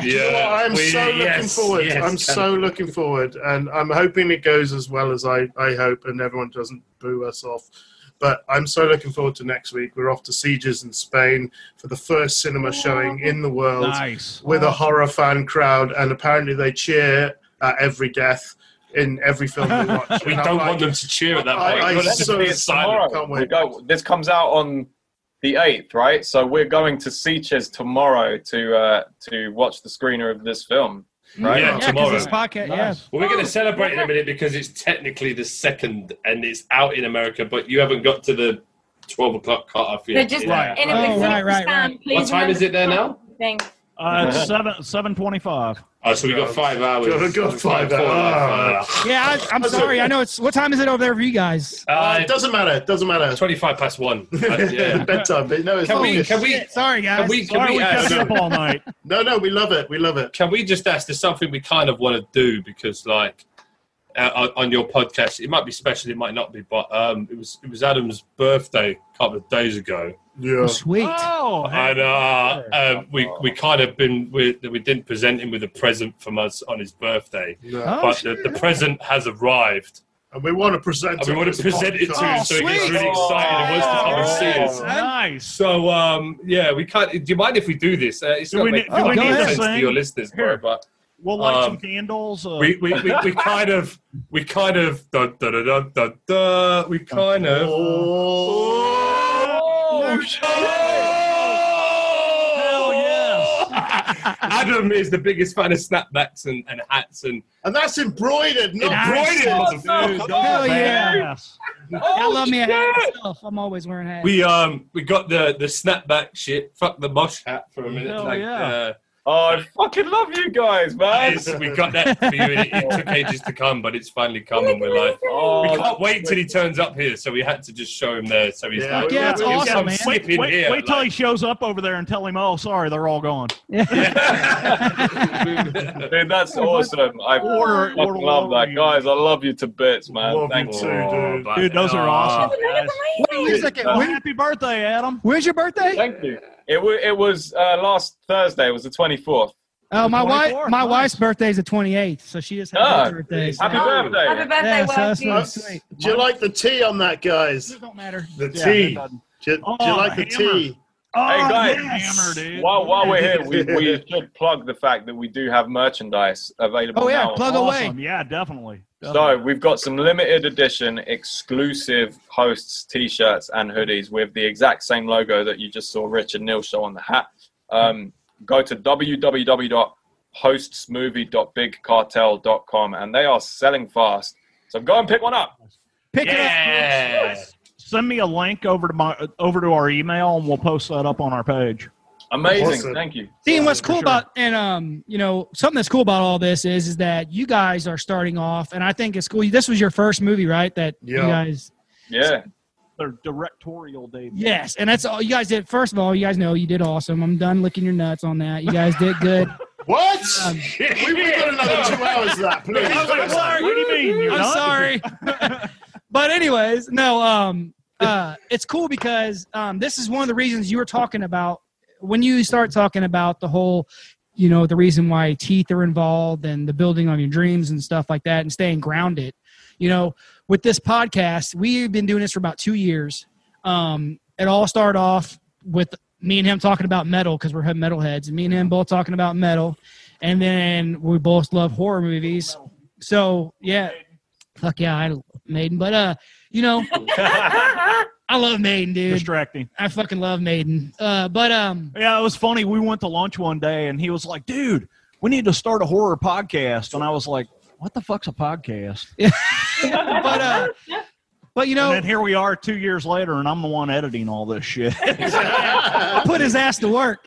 But it's the as long as you enjoy what you're doing, and like this podcast, I love talking to people like. I was going to say shit. Neil left again. Yeah, he's like, "Fuck you guys."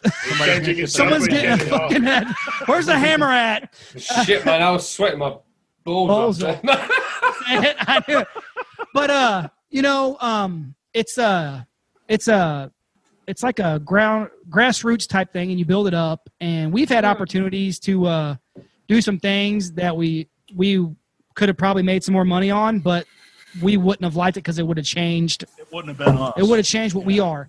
And that's why I like talking to people like you guys, because... Listen, circumstance plays a... You want to do something that you care about. Yeah. When these advertisers come to us and be like, hey, we want you to, advertise extra large condoms. And it's like, well... I've been doing that for years. You come to the right place, motherfucker. Why would I want to advertise? Well, hello. I'm Catholic. How dare you? But money changes. And if they don't fit, Lucy's good with a pair of tweezers. Yeah.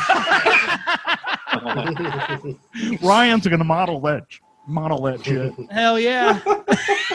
I ain't afraid. But I just think it's awesome to talk to people who are up and coming, and then see where they're at down the road, and find out that they kept that groundness, and that we get. You guys are on the. Yeah. You know what? I'm not going to lie to you guys. I was nervous as hell going into this interview because I'm like, don't do that, man. What? But then once you two came on and started talking, and then Adam came in and Sam, and dude, it's been a blast, man. Listen, man, I've said this from the start of my career, and it's the reason I work with people like Adam and Rich, because they came to me when I'm a nobody. And it's all a big, massive process that follows on. Like Rich took that time to watch my show reel. I took that time to read the script that he asked me to read. I took that time to go and meet Rich and Adam at a bar in London to talk about their other film. I took that time to sort of say, this stuff is really good and I'd love to be involved. A lot of people are so used to watching cinema or film as there's a celebrity there. There's someone that can make someone else money. This isn't about any of that. I would have done this film for nothing. I'd have gone into debt for this film because of the guys, because of what they do and their passion. Because I've been doing it for 15, 16 years, bros, trying to do this, and I'm sure Sam is in a similar boat. We're trying to do what we enjoy doing, and I wouldn't change the process of this film being made. I wouldn't change the budget. I wouldn't change the cast. I wouldn't change the crew for anybody. But there's no need for that in filmmaking. Filmmaking, like what these guys have done and started and spurred on everybody else to come and join in with that, is the love of what it is. And it's not the love of where you can get with it. It's the love of what you're creating that people like yourselves and other people will look at. And if it's a guy that we talked to 2 weeks ago or a week's time that has 4 followers on Twitter with their podcast, I don't care, man. I would talk to that guy with the same respect as anyone else, because we were saying earlier that the people in America and the people we've spoken to, we listened to a podcast the other day that we didn't even have an interview with the guys, and they just talked like I've listened to people talk about films by Christopher Nolan, by Tim Burton and stuff. Mm-hmm. Right. And they're talking about like this guy's going, oh my God, man, this fucking film, this scene, this shit is, oh my God. And I've dreamt of that shit as an actor. And I've been doing it for 15 years, and this is the first film to get me anywhere near and we're that. Giggling like girls listening to it. And it's not a big podcast, and we're just like, this is just cool. Like, it's awesome. That like, means we're all so nobodies. much, man. It's like, do you know what I mean? The effort that went in. I mean, we were all there present. All four of us here were present for the making of this film. And nowhere near did we think this would come of it. Talking to you two is such a big deal. We're here like with bells on, waiting to talk to you. It's a big deal for us talking to you guys. Yeah, dude, like we've it just... really isn't. It really isn't. Like we made this film, and we were like, what would be the best scenario for this film? And I remember saying to Adam, wouldn't it be cool? Wouldn't it be really cool? Because a few of our friends and a couple of the things I DOP'd have ended up in our local shop. Do you know what I mean? And we were like, wouldn't that be cool if we could get that? And then suddenly we're like, we've got in a couple of hours the US release, and we're like, what's going on? Like, this is mental. Well, I can tell you what. Let me tell you. Overwhelming. Go ahead. It's still incredibly overwhelming to just think about it. Like the film's I mean, it's October the 8th technically, so the film came out like last week and whatnot, and it's just stupid. Like two people like mental. Well, see, we haven't really done something on that level, you know, but like the stuff that we've been doing for the past 2 years, and then like we just went out and did a live show at this haunted attraction out here. Nice. They have like 4 or 5 different attractions, you know, and we're going to cut a promotional video for them. That kind of stuff, you know. Yeah. It makes us. Well, see, that's the thing. We can build a freaking, you know, a group of people that you talk to, and then you just got that connection there.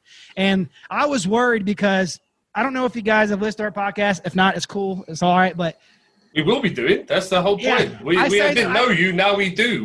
We've become super fans of the people that have been like, oh my gosh, we don't know how to deal with you on the podcast. And we're now hounding them to the point where they're like, can you piss off? Because we're trying to sleep, and we're like, we've got podcasts that's going nice. Right, and they're like, oh God. What I was going to say is, like, I was worried because I was like, okay, I want to do a good promotional video for these guys, and I want to do a good interview, but like, I'm surprised that I haven't said the word fuck more than I usually do. Don't fucking say it, bro. I use the word fuck as like an adjective, a noun, a verb. Like, you would do very well in Scotland, my dear. Yeah, well, I got a lot of Irish blood. I'm half Irish. He's got a potty mouth. Half Irish. Which half? The bottom or? Definitely. Half of the top. I've been told I'm, yeah. But I see you put the anything on it. He's fucking saying, don't worry fucking about horse. It's cool because we get to meet you guys and on here, and then like you find out that people are cool. You can talk the way you want to be around people, because like I'm true to myself, but like sometimes I catch myself, I'm like, did I really just say that to them? And it's like, bro, I will give you a bit of advice. Never question that shit, man. Never question that. Rich and I have been talking back and forth through Messenger for a few days. Well, for about a week now. And he sends me a message. He says, so what'd you think of the film? And I was like, dude, I loved it. I've watched it a couple of times. His next response to me was, man, that's great, because it wouldn't be very fun to talk about a shit movie. Well, you got to look at it like this, though. Just remember that, too. Evil Dead. All right? That's a perfect example. Evil Dead, when it came out, people were like, but now it's a fucking cult classic, man. But it's the only remake that I really fucking enjoyed. That remake I bought the other day, it's outstanding. And I even enjoyed that like random flipping series with what's his name? I haven't watched it yet. That's great, man. Like Ash versus Ash versus. It's so good, man. Like, I don't know what that is. It's so good. That Evil Dead remake. is they use more blood in that rain scene than any other movie ever. Yeah, I think they use something like 150,000 gallons of blood. Is that in the toilet scene? That's close to House, I think. Yeah, it was crazy. The carpet soaked a lot of our gallons. Yeah. I think it's not as evident on the camera how much we used. No, I'm telling you guys, man. You guys. Dude, that hallway scene, when you see that big old splotch of blood going all the way down the hallway, you're like... We had to turn down the volume on the sound because it's like you could clearly hear it's sticky from like 3 days. It's proper tacky. It's like Velcro. We had to kind of cut all the sound of them walking. Every now and then you'd find it was like... the carpet would come up so it wasn't stapled down properly or something. You got to watch the behind the scenes that comes out on the DVD because it's really interesting. So when is the DVD coming out? The November 11th. 11th with your buds. Okay. Yeah, you can pre-order it now, actually, on Amazon. You can. I probably will do that. We're pushing for Blu-ray, I was hoping man. you guys would put some. So, are you going to put any kind of like deleted scenes or anything in there? There's no deleted scenes because there was no deleted scenes. What we wrote in the script is exactly. There were. Adam was talking about some deleted stuff. It's my fuck ups basically. There's deleted shots for sure, but no scenes. Yeah. Sorry, Adam, I don't want to see your junk, but you know. He's lying. Send that separately. He told me the same thing. I think we need to kind of tail back to like a conversation about an hour ago, which I really want to talk about Sam's teeth because it's really interesting that the makeup artist, amazing as she did, because she did the head scene and everything, we were like, we need some wisdom teeth. And she made a fake idea of them. She spent about a week kind of making these teeth, and it was amazing. And she came up with these things, and it was like, yeah, I think they'll work on the camera and stuff because they weren't 100%, I guess. Right. They're an amazing job for what she did, and then Sam just rocks up on set and hands us her own teeth. Oh shit! And that's what's in the film is her actual wisdom teeth. Dedication. That's what I like. Her dad put them on a necklace for her when she was a kid. So I remember her telling us that, and I said to her, "You better turn up on set tomorrow with your teeth." She did. on the day of Sam's scene, I text her and I said, "Don't forget your teeth." Don't forget your teeth. There's a little talking to some old lady or something. Everybody's hat. Dentist. There's a little subtext of what teeth they are that she gives Ben, which kind of explains a little bit. Like lots of people are like, that's just random horror, but there is meaning towards it. So the type of teeth that she gives is kind of a subtexty kind of thing of what she's doing. But I mean, nevertheless, it was okay. So for example, if you've got loads of spit in your mouth or loads of blood, it comes out. Don't hold it and spit it. You just have it and it comes out. So having to hold like a syringe full of blood and my own teeth. And by the way, wisdom teeth are like this. They're like, I thought they were quite small. She's got elephant teeth, by the way. But they go halfway up to your nose, right? So like, I've got these in my mouth. So they're like, okay, Sam, can we go for a take? And I'm like, you put the face. I'm like, can I do one at a time? No, do both. Was it a weird feeling putting your own teeth back in your mouth? Yes. Yes. Yeah. That would be rather bizarre. The thing was like the fact that I've got a necklace of them at home now. This is the weirdest part. Is after that scene, Adam took the teeth on the necklace and went, I think I'm keeping that. Souvenir for the film. It's stained red because of that makes it even better. I wasn't going to say anything, but I was like, teeth, huh? Yeah. Kind of reminded me of a Universal Soldier with the ears. Yeah. Like a tiny piano. I mean, she said Universal Soldier. I thought of Small Soldiers and thought of all them little. I remember that. Figures. Oh, yeah. You see Universal Soldier? Yeah. They were. But going back real quick to that scene when you were talking about the blood trail through the, that reminded me of Nightmare on Elm Street when dragging them through the school scene. That is the scene. That's the scene. When I saw that when I was 8, that was the scene that kept me up at night.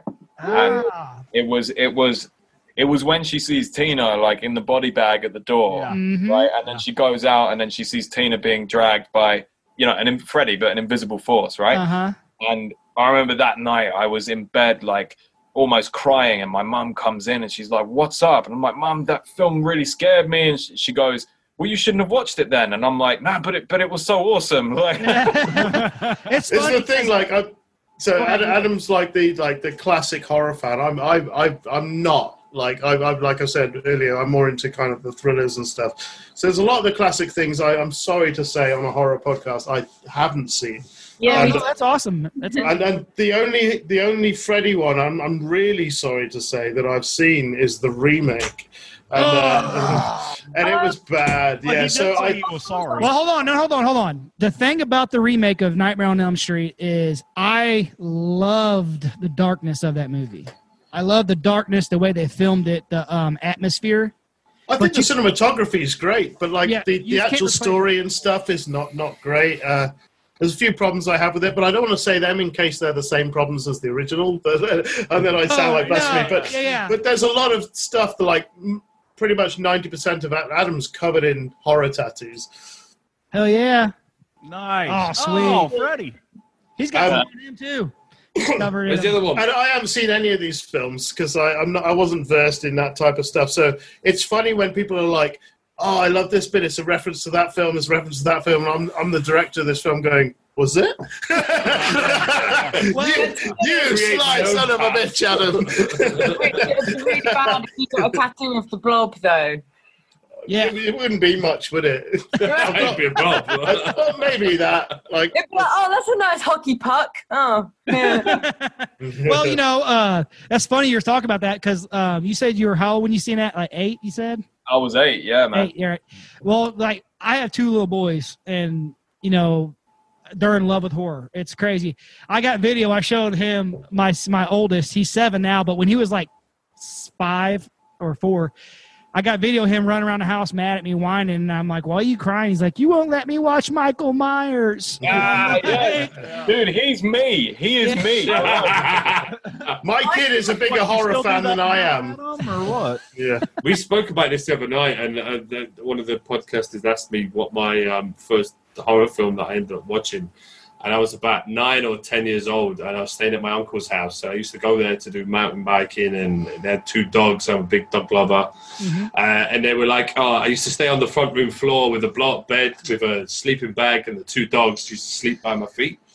And before they went up, they always used to go, "Oh, do you want to put on something on telly just to get you to sleep?" And they used to put things on. And one time I was there, just sort of the 2 dogs were sort of napping away at my feet. And then they were like, "Oh, what do you want to put on?" And I was like, "Oh, I don't know." So they started flicking through, and they flicked through and saw this clown and went, "Oh, there's a clown here. It's going to be funny." And it was the original It on Channel 4 in the UK. And I went, "Oh, yeah, I like clowns. They're funny." And they went, "Cool, here you go, Neil." Click the channel, passed me the remote, put it on the side, and I just sort of sat there with like 2 Yorkshire Terrier dogs going. My 10-year-old kid is the biggest horror buff. Oh my God. Oh, sweet. Yeah, for me, like Phantasm, this movie right here. I don't know if you guys have seen it, but I haven't. My dad rented it for me when I was about 10, probably. It's old. It came out in like 70, 76, wasn't it? Something, No. 77, somewhere in there. there. 76, 77, yeah. But, that movie, the soundtrack is just so awesome. And God damn, I'm old. It gets, yeah, you old as shit. But that was the first one I watched because my mom liked it, and it wasn't too bad, on things. But the second horror movie I ever watched was Night of the Demons. Oh man, I've seen it. Second movie. That was from 1988. And that movie still holds up to this day, too. By the way. Yeah. That You remember, lipstick like- scene. And oh, dude. You remember that? I remember my dad rented me around the same time as well when I started getting into it. He rented me. Do you remember the Wishmaster films? Oh hell yeah! And then there was another film that really. Yeah. It was the guy with the hook, the bees and stuff. But there was one that he rented me that. I mean, if I watched it now, I only saw it once, and most of the time I would watch all these films again and again and again.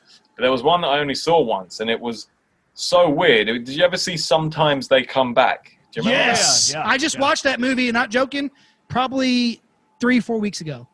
I need to watch it again because I just remember watching it and thinking, this is fucking weird. And I love I got you. With the 57 Chevy, freaking... Yeah, man. Yeah, that's a great film. It's so funny because I talk about you talk about your childhood growing up, and you're like, yeah, I used to do this and that. I'm like, yeah, I grew up watching, freaking Demons, and it was the happiest time of our lives, right? And that's my point. Like, and then 2020 happened. Has anyone seen? We all went. Has anyone another one I watched as a kid, and I watched this on repeat because I thought it was hilarious. Was Alligator. That was what I saw. Alligator, yeah. It's just alligator, and it just goes out onto the street and eats a whole wedding. It's amazing. It's actually. I'm glad you kind of brought that up because I was going to say this earlier. It's awesome that you guys made this movie and it's coming out now because, and I don't know about in the UK, but in the US, man, we need some good horror. Like, you know what I mean? Thank you for that, man. I'm 100% and trust me. I think I can speak for the guys when we say this. Is like we made this film on the premise of the guys being first-time directors wanted to make something to make them.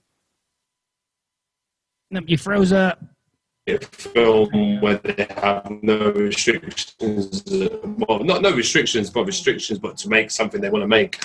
And the guys wanted to make this film to sort of just prove their own right. And no offense, they fucking smashed that out of the park, man. Like, oh yeah, we've done that and then some. Like the budget has been already got back, and people have paid the investors. Everything's so above board.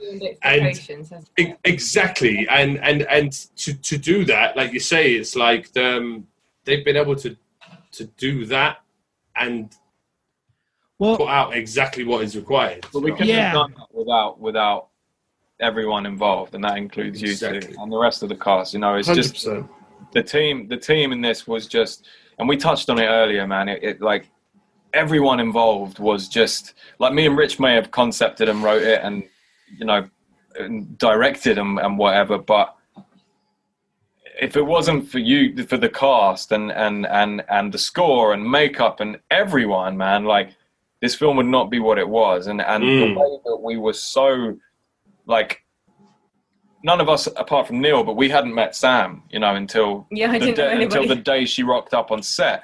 Yeah. And not only did she completely smash it out of the park because she'd learned 20 pages of script in 24 hours. Yeah, oh man, that's crazy. But also, we after the first day, all of us were best friends. And for those 2 weeks or 10 days we were shooting, whatever it was like it's like a holiday, bunch of friends together having fun and making something super fun. It was like spring break, but with like creativity involved, like and blood. Yeah, blood. Now, Neil, I know you and Sam did the other movie together.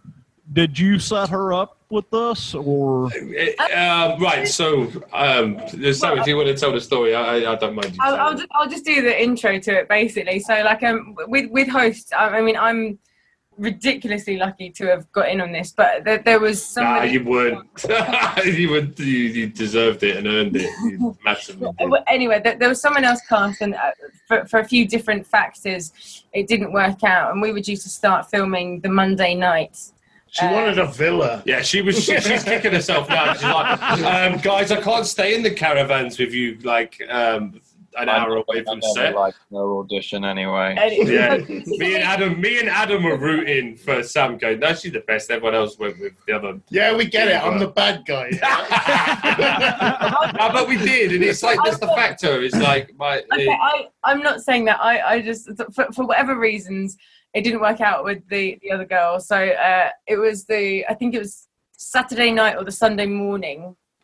I got the call saying like, oh, can you come do this film after all? And I'd heard about it a couple of weeks before. I'd seen like one scene from it, like as a snippet, like a sample. The concept trailer. I believe in honesty here, so we can. I'm going to tell you how it really was. Was there a hammer involved in this whole situation? So basically, I got this, and I had about a day's notice to come and shoot this thing, and I was like, I knew Neil And like we'd known each other for a while. We never actually done like proper acting work together. I was saying this to Rich earlier tonight, actually, that knowing Sam, I knew Sam through a producer friend of mine, April Kelly, who's absolutely making waves at the moment in the British film industry, and she's in a way she's known as my sister to me, and we're brother and sister. We call each other. And I'd met Sam through an industry night through that, and then met Sam a couple of times after that. And it was actually the night I was talking to a casting director in England, just generally about stuff, and she's like, "How you doing, Neil?" and blah blah blah. And Sam was there for April's night for her film, and then I introduced her to this casting director, and I just spent about 5-10 minutes just sort of listening to what Sam was saying to the casting director, and just actually going, do you know what? Just watching her face shape and her mannerisms and everything, going, you'd be really, really good for this film that my boys, my brothers are trying to put together. So I mentioned it to her and said, Sam, I'm going to pass you on to the guys because I think you'd be really good. And she was like, oh, cool, man. Thanks very much. And all that kind of nonsense that happens in the film industry, like networking parties and all that kind of crap. And so I said to the guys, look, I've my friend Sam, she'd be great. So the guys looked at her stuff, and like I know for a fact that they were kind of like, yeah, she's really, really good. Self-tape, all that kind of nonsense, wasn't it? And you did that. And I remember being like to Sam, going, Sam, like, they're looking for this, they're looking for this, they're looking for that. You got to do this like that and do this like that. If you want that part, go for it. And then she was like, okay, cool, thanks very much. Yeah. So she went in with a little prior knowledge. I didn't know any of the script. It was like, please do this one like normal, and then this one as if you're possessed. But not that. Pretty much. That's what it was. So, the casting we did, we basically sent two how can you be a little bit possessed? Two bits of script. One was fully possessed. One was lovey-dovey at the beginning to see if they can do. Hey, that sounds like a marriage. Yeah. Sounds like a marriage. And then that's kind of what we sent out. But like, bless her, Sam turned up on set. She got offered the part the day before, and yeah, because of the way it was a very, very, very, very tight shooting schedule. We had 10 days to shoot. Well, we actually had 8, but we ended up booking 2 more, and everyone was amazing and decided that's okay to carry on. So we initially had 8 days to shoot the film. And that's crazy. Wow. Yeah. So you guys did awesome with this. So 8 days. We did 20. We had 20 pages of script on the first day, and 20 pages of script on the second day. So that was 40 pages in 2 days that we covered. And Sam learnt it in a day. And I learned my script the day before anyway. So absolutely ridiculous. Well, I mean, and blew it out of the park. It's the way that you guys were on screen too just shows that how good you are, because Do you know what? It's like from knowing just Sam as a friend through a friend of mine who I say April, the producer, she's a very, very good friend of mine, and knowing Sam through like a couple of meetings, there's just something I have this thing, and I'm sure Rich and Adam will back this up. I have like not a sixth sense, but I have like a quality control, and I'm like, yeah, you'd be fucking brilliant for that kind of shit. Oh, yeah. And then and I pass it on. There's no "I told you so" anywhere. He's got a thing. He's very humble with it, of never saying "I told you so." But the amount of times he could have said that to us, is ridiculous. But I care about the shit I'm involved with. So if I think there's something that someone can be better with, and I remember when they decided to go with the person that wasn't Sam, and I went, no, this is going to cause you problems. She's either going to go, I need a fucking caviar every morning or something.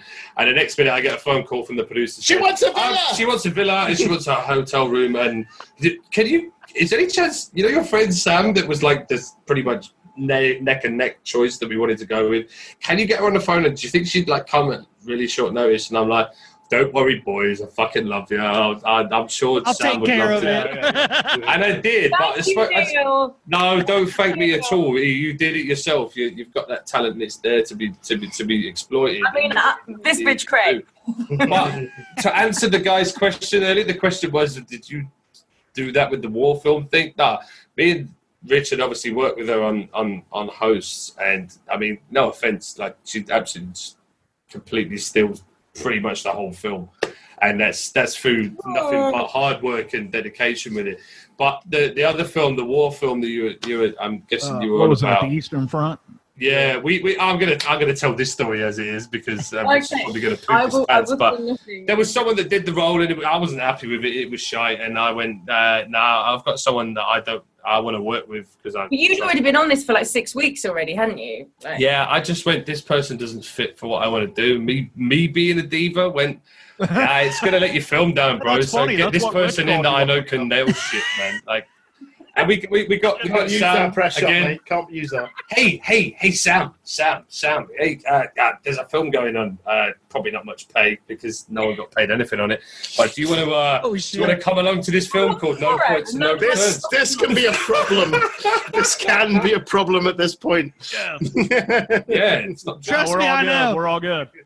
It's a good problem, though. This is a problem every episode. So where were we at? There we go. Intro credits we got to, didn't we? But no, I want to kind of talk real quick about what I was going to say because I told them I was like, I'm glad that they made this movie and stuff, and it's coming out in the U.S. because we need good horror right now. We do. And I did have a point on that actually. So let's cool. Say Go what ahead. you said, and then I'll follow you. Okay, well, because like James Wan, of course, in the last couple of years has fucking blessed us with so much good horror movies that it's ridiculous. And, being filming it and stuff, he's got a really cool way that he does his scares and things like that. He does false fake scares and he does this he's got like a mathematic way of doing things. Yeah. But, he, in the U.S., everything's shut down now. So we've been missing that good horror and stuff. And I was ecstatic when he's like, hey, they sent us a copy. I'm like, fucking right. So and we watched it the next day, and I was like, "Yeah, man, this is freaking awesome." I like the build up on the things, feel of the whole movie, the atmosphere, really cool feel to it. Thank you. We were so glad you enjoyed it, man. That's really nice. Man. Awesome. So let's talk a little bit about your. He wants to make. Let me just make one point on that. Like, I'm not a fan of praising it like my own stuff because I don't like. There's a lot of problems. There's a lot of problems I personally have with the film, and every director has with their own film and stuff. But just to quote an American director friend of ours who did One Must Fall. I don't know if you've seen that. I'll check it out. I haven't seen it. It's a film called One Must Fall, and it's an amazing film. And he's an awesome guy, nicest guy, Antonio. And he said a point to me, and I was like, "Do you know what? Like, I get that, and I think that's where we might fit. Like, there's a slot there where I think we might fit." He said, "There's two types of horror in America. There's your PG-13 horrors that have kind of a good story. They're really well made but they're designed to reach a massive audience. Right. And then you have your gore porn, which has no story. They're just trying to show as much violence as possible." Right. And he said the horror community get a bit frustrated because they want the gore, but they feel like they're being let down on the story and stuff. And he said, you've seemed to have merged the two into something that I've not seen before, he said. And I was like, that's a really lovely thing to say, and that's awesome to hear. And I don't know if that's you that true with you guys or not. I don't know. You went fuck what everyone wants or thinks they need because you're just feeding them shit that they don't need, and then you've come in with something original to a point. And brought something fresh and new and innovative with something that, again, is people are describing some of the scenes in our films as the most memorable things they've ever watched in cinema history for horror. And that's you take that as a some of the reviews are just knocked us sideways. We're like, started what going, is going I'm on? happy with The Nun and The Conjuring and all this repetitive money-making corporate bullshit. No, fuck off. Get Adam and Rich to write you a script and fucking shoot it. Just put a censored sign like over the mouth. Just No, he's fine. Hey, These we don't guys are censor shit metalheads and on whiskey here. drinkers, bro. Fucking. We're probably one of the more foul-mouthed podcasts out there. No, Well, but my point is this is what people have been waiting for. The more shit you get fed and you're craving for something, when something comes along, and no offense, the guys did this on minimal.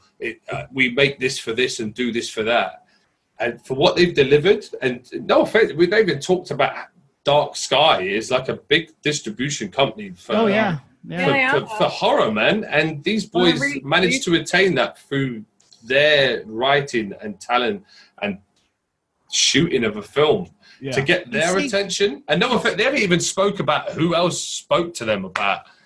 That's kind of what we were talking about earlier with you guys when we said that, you know, this is a big thing for us because it's a big thing for you guys. You know, Dark Skies, you know, being with on them. Horror Chronicles is a big thing for them. No, but it will be from now on, bro. I'll come on your show anytime you fucking want. Well, see that. Well, that's what I'm saying is like, for you guys, whenever you got a hold of us and we're like, oh, it's cool, that's awesome. We've been wanting to talk to like, you know, directors or actors or producers or whatever, because that's kind of the stuff that we really like. We love horror movies and watching them, but we like talking to people and figure out what made them tick, why they did it. Stuff behind the scare. You need to get in the skin, right? Yeah, exactly. You know, get in the mindset. And you sound like Lucy. Yeah. Lucy. So I kind of want to touch on. We had talked. No. You can't. I told you you can't be touching. Okay, maybe later. But we had kind of talked about your shooting schedule earlier. You said you had shot this movie in 8 days initially, and then it got extended. And you did all this at night? Yeah.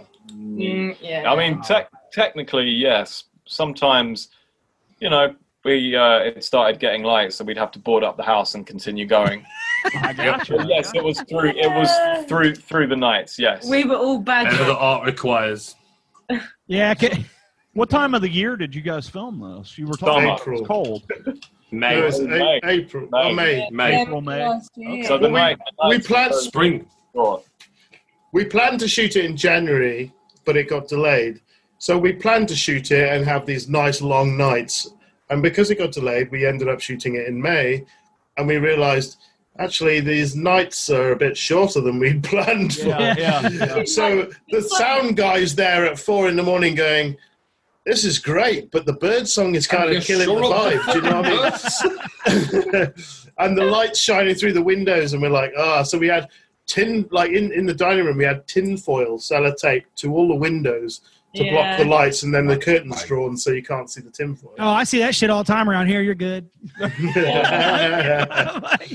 It was definitely a challenge, wasn't it? It was a challenge. Man. Yeah. But that was all part of it, and I do think that there was an element of, not that these guys aren't incredible actors and stuff, but the fact of how grueling it was and how little sleep we had. I think we were on 4 hours sleep a night for 2 weeks. Yeah. Being a 2 hours time.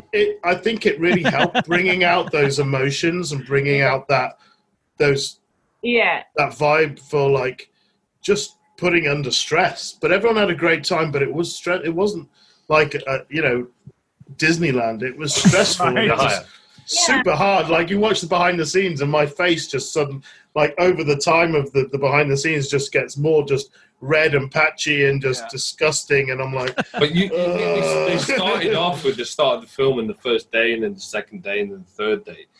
But yeah, everyone goes into the film fresh faced, like, nice to meet you, pleasure, thank you, like this is great, blah blah blah.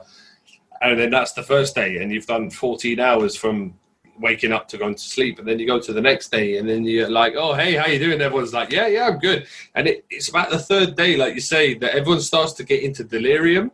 Yeah. And then you start talking to Rich and Adam, and then you've got to the third day, and then Adam was like, so yeah, Neil, we're going to this scene now. Like, this is what I need. Are you going to do this? And there's that. You understand with that? Yes, Adam, that's cool. Yeah. Cool. And then you get to cool, the man, day and you're like, get the fuck away from me. Yeah, no. I think the actors like draw to Adam and Rich to go, so what's happening today? Like, shit, what's going on? And then we're all in that. Is that day 3 balls deep into like 12-hour days or whatever? It became like almost hallucinogenic. It felt like a bad dream where everything was kind of warpy and. You're talking to me. and there was a couple of times. There's a couple of times I was just so tired, I was kind of just staring off into space, and people come up and go, Rich, what are we doing? And I'm like, yeah. And I remember the producer, Gillen, he came up to me and he was like, dude, like, we need to get your buzz because you're just like zoning out here, man. And I'm like, Yeah, man. I don't know how to get this excitement back because I'm pretty tired. But this is what we're talking about. Is everyone's putting that hole in on this, and it was a short shoot, so we understand when if I went to Rich and go, oh, bro, like with this scene, what's going on with that, and he just looks at me with a blank face and goes, who are you? What I did, I had a special technique, and it sounds really bad, but it does help for me. I wouldn't recommend it. It's not a like a sales pitch here or anything. But in the garden outside the house, I hid a little bottle of whiskey behind the tree, and that tended to put me up enough to kind of get me back in the game. At the minute. I'll just run out. If I'm feeling a bit zoned out, run out, have a swig, come back in, I'm like, oh, right. Warm you up too. Warm the cockles. Yeah, warm you up a little bit when it's cold out there. Yeah. Tennessee sour mash shit. We initially did the 10-day shoot in May, and then we had to do some outdoor shots which were gonna be in October, which would have been 2019, so last October. They had to get postponed because of like rain and like mud and everything, so we ended up doing them in January. So January here is kind of really cold. It was the coldest day of the year, I remember. Yeah, the temperature. You did a great job hiding by about 15 degrees that night. I think everybody had like icicles hanging out of their nostrils. And your costume, Sam, was about a millimeter thin. It was just nothing. Yeah, we had to spray my dress with the fake blood again for continuity for Lucy, and it was on the side of the van because we were out in the middle of the woods, and it froze to the side of the van. And then you had to put it on. Yeah, then I had to go and peel it off the side of the van, and like the chef, Jason, he's absolutely lovely. He said, Sam, I can just put it near the oven for a while if you want. And I was like, if this goes up in flames. And he said, Sam, if it goes up in flames, I will pack up and leave before you can even run. And I'm like, okay then, please defrost my dress. But this was like on this whole like night shoot in the middle of the woods on this cold night. It's like I was there. I'd done my scenes with Santa Claus in the middle of in the middle of the field the day before. Oh yeah. And I was like, I'm going to come back and help out you guys because like you're going to need it in the woods. Yeah, so I came back on the last 2 days. I was a runner, like from start of the thing with Sam to runner and Nadia for Lauren. I was her coat holder. For the whole weekend, I felt like fucking Christian Bale, and then I went to fucking Christmas fucking bale of hay to fucking Christopher Jones. And then like Lauren. I went. And also, like, because he was the so he was, what is he, the second DA? What was he? AC. Or, like, so he was also played one of the scary characters that's sort of lurking in the bushes. Now Sean's like 6'4" or something. And like when he was on set, I was like, I'll be here for you. I'll hold a blanket for you. And then he's just in a little t-shirt and he comes back and I'm like, trying to throw it over. That'll do. The problem was that we had my AC that was on the camera play one of the people outside, the guy in the bush with the bald head, with the big beard. Yeah. That was the camera op. Like that's the kind of level we're dealing with. Do you know what I mean? And he's the guy in the bush out the window when Lauren looks outside. Yeah. And you see the group out there. Yeah. No, but like when she looks out the window, when she's on the phone. In the bush that we were talking about. We were so close. Though I don't think I remember now. We didn't get him naked, but we did try. He would do anyway. He would have done it for the best. Initially, the idea was that they were all going to be naked, but it turns out that the two older couple that were out the window was my wife's parents, and I was like, I just can't ask the in-laws to lose the kit. Do you know what I mean? Take it all off. Nice. Nothing better than seeing your in-laws naked. No. But wait. Let's try and get through this film because we've got about halfway and we're. We're 4 hours into the interview. Well, we're way off. It's getting late for you guys too. Nah, we don't care, man. We're good, but it would be good to not for the listeners to get halfway through the film and then we just verge and then the podcast ends. Well, to be honest with you guys, I don't want them to hear the whole thing if they need to watch it. Well, we're gonna edit some of the spoilers out and stuff. Okay, cool. But can you keep in the part where there's a sequel where Lucy gets a horse? Great, thanks. Yeah. Still haven't heard my exclusive. My PRs told me. One of the scenes that really creeped me out was Jack underneath Lauren's bed. Good, man. That was so freaking cool the way you guys pulled that off because he just disappears out of the doorway. That was really exciting to write that one. That was really scary. Like when we came up with that, it was super scary and like it does exactly, to me anyway, watching it back, it does exactly to me what a lot of people are saying that it's done to them. Like it's just odd. It's odd, and we love odd. We love odd. It's very unnerving and disturbing. There was a lot of debate on how that can be done because when you write a script, you're like, this happens, and it's like, yeah, that's cool, but actually shooting it to have the same effect as what's written on the page is quite a tough thing. Yeah. And we came through, we discussed a lot of things, Adam, didn't we, about angles, where the angles should look from, and whether, like, even on the set, we shot 2 different ways of revealing that, and one was to pan down from Lauren to under the bed, which was a slow reveal, and that was kind of my call, and I was like, I quite like that because we had a jib in there.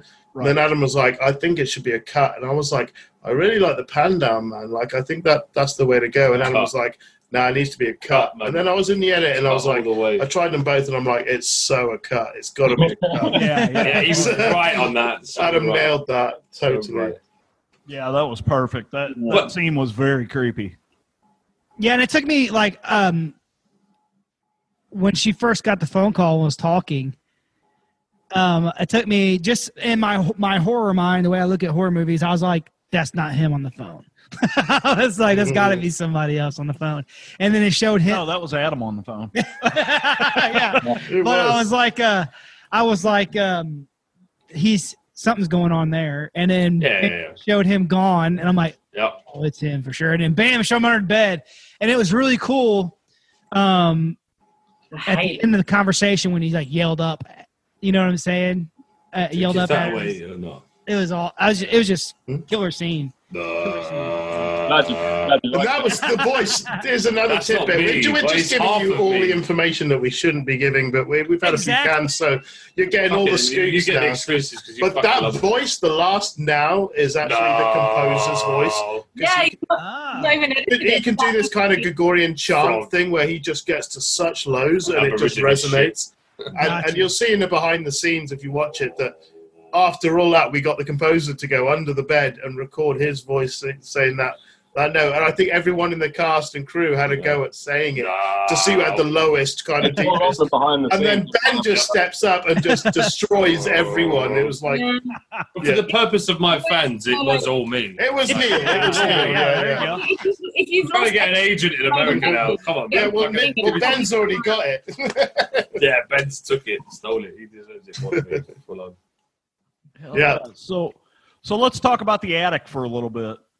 Yeah. And how powerful that scene was to have Lauren up there with Eric, and have her with the shotgun and the having to get that in her own mind that she's going to have to kill her own brother to try and save herself. Well, and save him from torture, basically. Right. That's it, and that's what makes it really sad. I think I get upset watching it back. It's really like it's a tough scene. It is. Yeah, it's a tough. To be honest, it's one I've said it a few times in the last few days. Actually, it probably is my favorite scene, or it's my top 3 favorite scenes. 100% is that, and it's again props to Nadia and Lee for the way they they did that and they bounced off each other so well. But that it's so sad because there's no other choice. But he doesn't get it. Yeah, it's a catch-22. Right. Well, and you know what it reminds me of.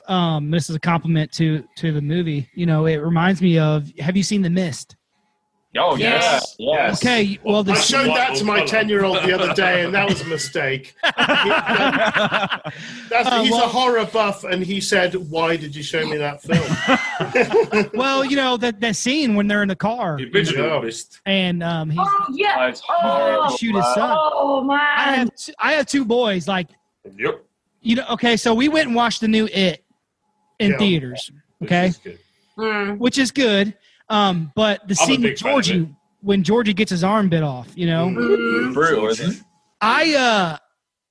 My son was that kid's age at the time, and it was my first kid. It was my first son, you know. And I'm a horror movie buff. Don't get me wrong, I love them. But like, when that happened, I looked over at JT. I'm like, don't know how I feel about that. You know.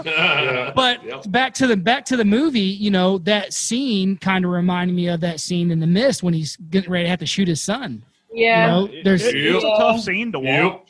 It's the most horrendous thing. Horrible to watch. It's not tough. But at that point, you have no choice. This is the only alleyway to go down, and everything else is, you know, bricked up. You know, like. And Sam, that scene of you over her head. Oh yeah, like dribble, dribble, dribble, with the big old drool coming out. Oh, we got like the first take that Sam did of the dribble was fine, but perfect. We kind of wanted to torture Nadia a bit, so we did about 6 takes. Nadia is a good friend of all of ours. Nadia is like one of our best mates, but she's kind of the butt of all jokes in that kind of way. So that scene was actually only written in for mine and Adam's pleasure of just winding her up. Yeah, and so we were like, I remember me and Adam, we walked up and we were like, "So you read the new script? You read the latest one?" She was like, "Yeah." And we were like, "Any issues?" And she was like, "No, it's all good." And we were like, "Sure, have you read this scene?" And she's like, yeah, it's all good. And then we were like, we haven't got to her yet. So like, when we did that scene, like Sam nailed it the first time. We were like, I think we need another one, and we just kept going. And if you see like the side shot, her head is completely drenched, and it's because we've done about 10 takes before that one. And Sam did such a good job of just creating this saliva from her mouth, like just going. There was no special effects involved. Sam, which was not many people know this, but Sam's got overactive saliva glands. She wanders around set just dribbling everywhere, and like she's under control. But. You guys didn't bother telling Nadia that you used the first take, right? At the time, I don't. She knows now. But like so I had this sugar syrup solution stuff in No, you had saliva from your own mouth. Don't ruin the illusion. It's magic. It's magic. We've already mentioned it. It's movie magic. I don't want to tell you what I thought it looked like, is all I'm saying. It's kind of gross, guys. Keep your mind to yourself, buddy. You're not wrong. I need a wee again. This beer is going through. And it's full of spiders and cobwebs. And I'm like, I'm the stickiest I have ever been. And they're like, Sam, can you move back a bit? And I'm like, no, really can't. But,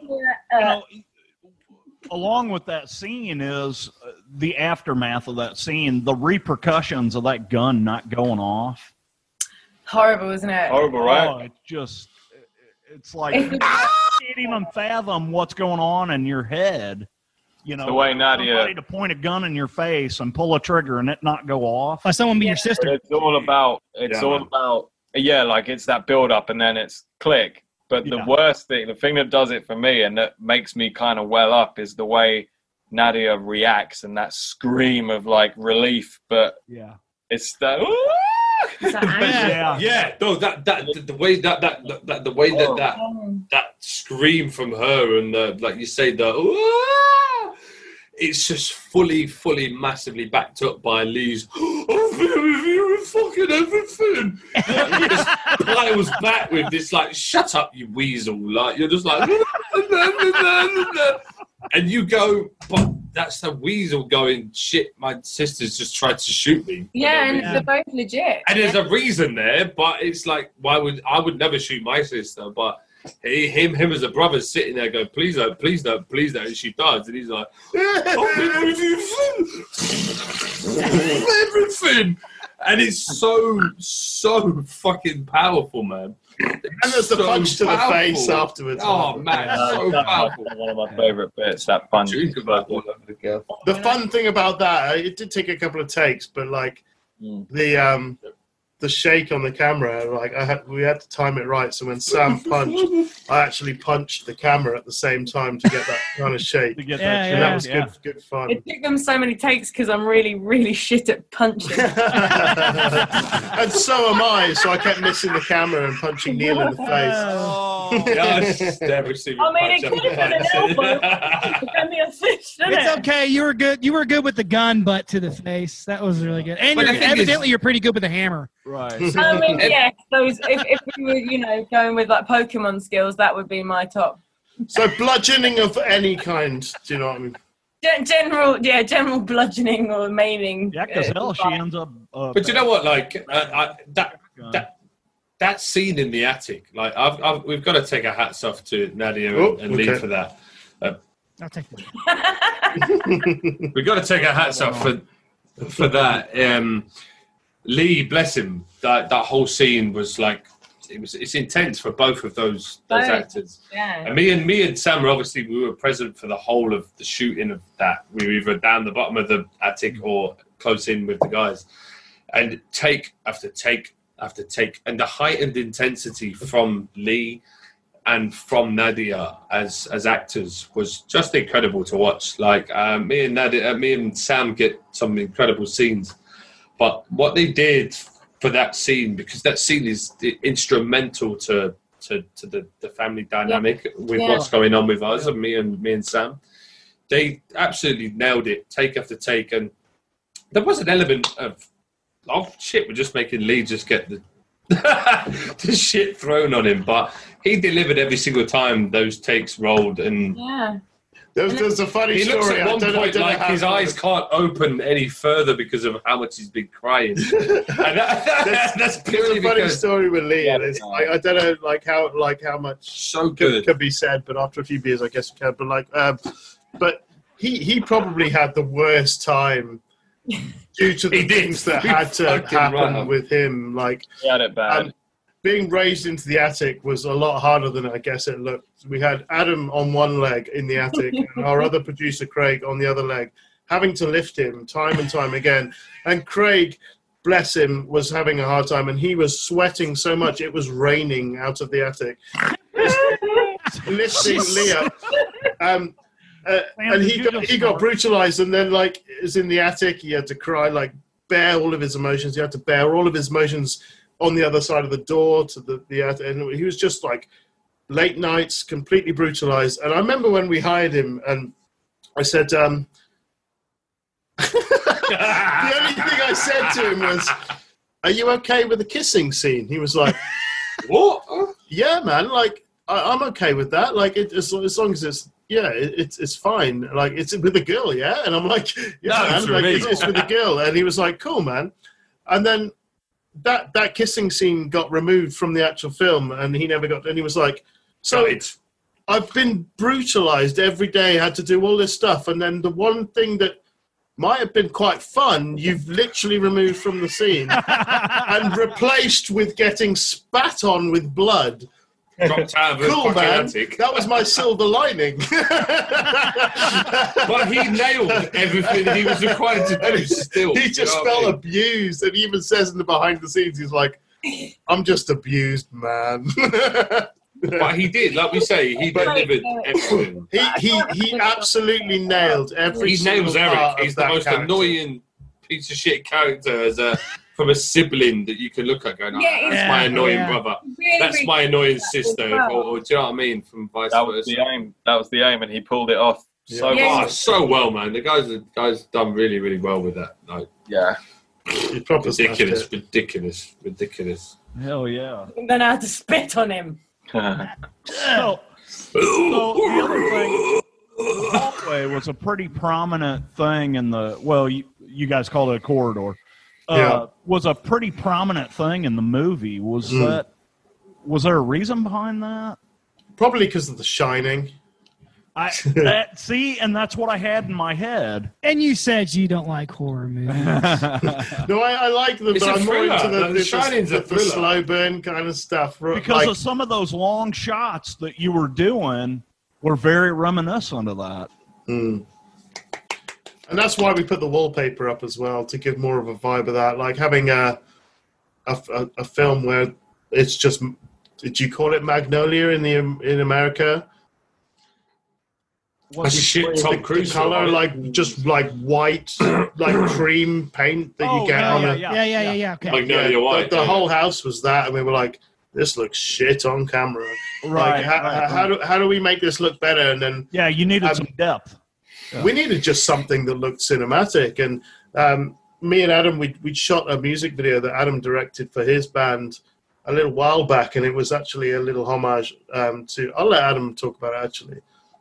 A few years back, so we did a video for one of my songs, and it's called Bad Girl, and it's basically a homage to The Exorcist, which is my favorite film. Nice. And that's kind of what the song's about as well, to be fair. So I remember finding this killer wallpaper for it, and me and Rich, we basically built this little corridor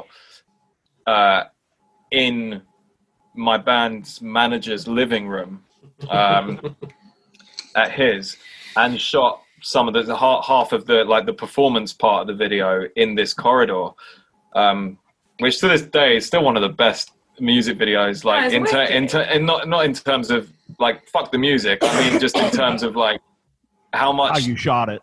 Yeah, how we shot it and what we done, how we built it. It was so fun. It was just wicked. It was just so good to be able to do that. And it came to getting the props and stuff. They're like prop shopping for hosts, a few years later. And I remember I was at the B&Q or the hardware store, right? That you guys call it. I was looking for wallpaper because me and Rich spent a solid 2 months just gradually turning his house into the set of hosts, right? And one of the last things we needed to do, apart from carpet, was wallpaper. So I was in the shop and I was walking around and looking at all these different wallpapers, and I found one that was quite nice. And then I found the one from the Bad Girl video. They still had it there. And it was twice the price of this kind of average one I had, right? And, we didn't have much money. And I called Rich and I said, dude, which one? And he was like, oh, they've got the Bad Girl wallpaper. And I was like, yeah, so we're going to get that, yeah? And he goes, yeah. And then the producer rings us up and is looking down the phone and we're like, yeah.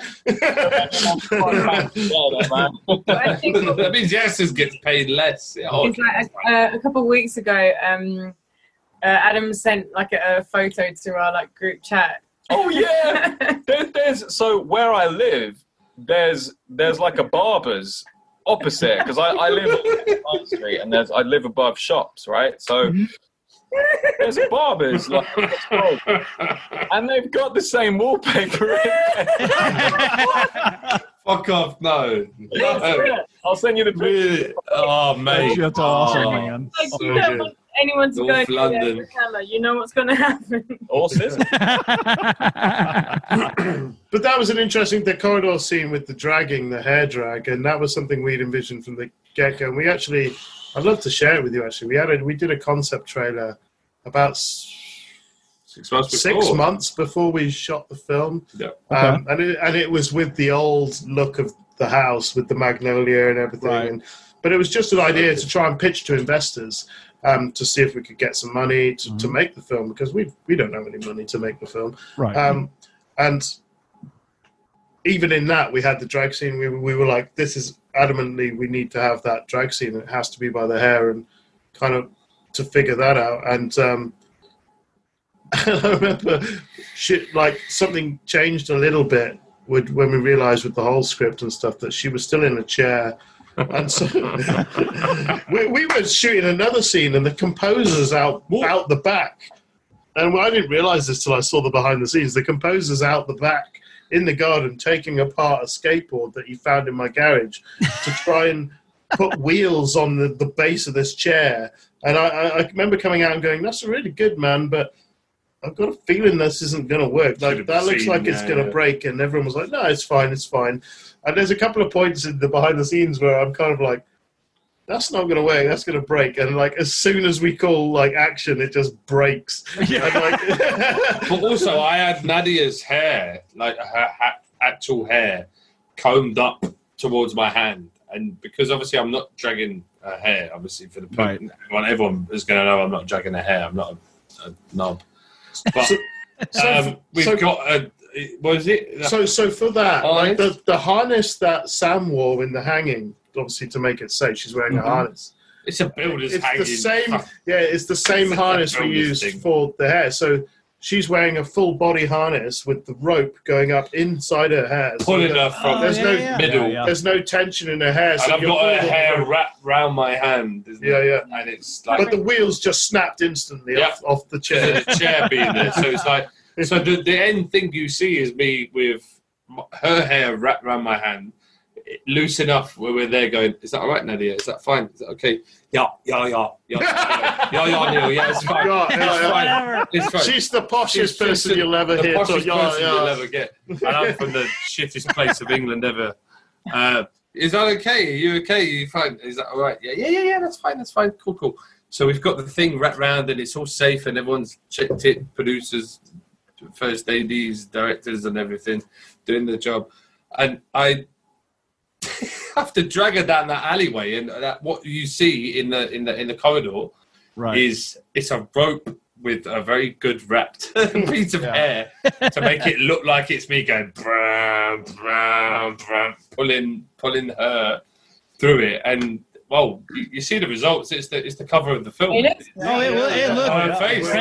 that shot is the cover of the film. Yeah, and we didn't retake that photo. That's her actual expression that just captured a moment of terror that she's a genius. We've never seen again. And we were like, Adam, we would design the cover, and we initially designed the cover. Me and Lucy on them. Sam, we did green screen. Let's get them in there. And then Adam was like, "Nope. I'm kind of feeling just this still from the film of Nadia screaming."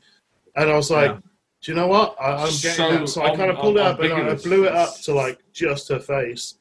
And I was like, I'm surprised that's still holding up because it's a still from a film. And it's not retaken. That's actually from the film. Yeah. And then kind of adjusted the background to kind of add that iconic wallpaper in and stuff. But it's just amazing, just that capture. And a few people have said, that actress, not even seeing the film, just seeing the poster and going, that actress has managed to capture pure terror in that frame. Yeah. It's so ambiguous. You don't know from that picture of Nadia's face with the blood. People go, "Oh shit, host, what is this?" I mean, she could have just been really scared of half skateboards. She could have been halfway through. The other funny thing was, the other funny thing was that when Sam went to drag then Lee down the corridor, he was on half a skateboard as well. And we were like, "Yeah, just drag him by one leg." Like, you know how Neil drags Cassie out of the room with one arm? Yes. Just grabs her leg, goes, and we were like, "Just do it like that." And she grabbed one leg and she just went and fell flat on her face. And, we were like, and she was like, "Maybe, can I do it with two hands?" And we were like, "Let's give it a go because it's not going to work." It's because I was trying to pick up. I had one hand behind me, one hand trying to hold, I don't know what I had. So I just had no arms. I just fell right on my mouth. And I just ate the carpet. The thing is that thing works. That scene works, and that picture and that what you guys have used for the DVD showcase, the front runner of the film is ridiculous. I remember Ben, like a lot of Ben's score. If you guys don't care, we're going to use that picture for our episode. Oh, wait, sure. That's our favourite picture. It's the most iconic thing about the film. Everyone's seeing it at the moment. hosts, and every time you search hosts, I search it on Google every day to try and work out where we are and what we're doing. You know, it's you just like reading your name in the credits, right? Well, it's like my private time is different to the film time. Well, you know, it's like you said. You're talking about getting everyone in the picture. You know, trying to set it up. But like sometimes, like I always say, less is more. Yeah. So that's a perfect picture. It's perfect, and it's not a bunch of things. It's just it's what it is. And if it sells the film as it is, and that is a key point, it is so good for the film. But less is more, but not when it comes to Terrifying Nadia. Then the problem we have is Terrifying Nadia. More is more. Oh, yeah. The problem we have is that I think it's such a perfect picture, but we've had certain what's the word? Not locations. What's it called? Not I'm just being dunce now. It's like territories. Certain territories. Yeah. Do not like the blood on the face. So take it off. I've had to kind of don't want to watch the film. Photoshop the blood off a bit. I've had to Photoshop the blood off a bit for different territories. I'm like, it really kind of lessens it in my head. But that's so weird because you know what, Rich, I would love it if you just did the same poster but with a big plaster on the front.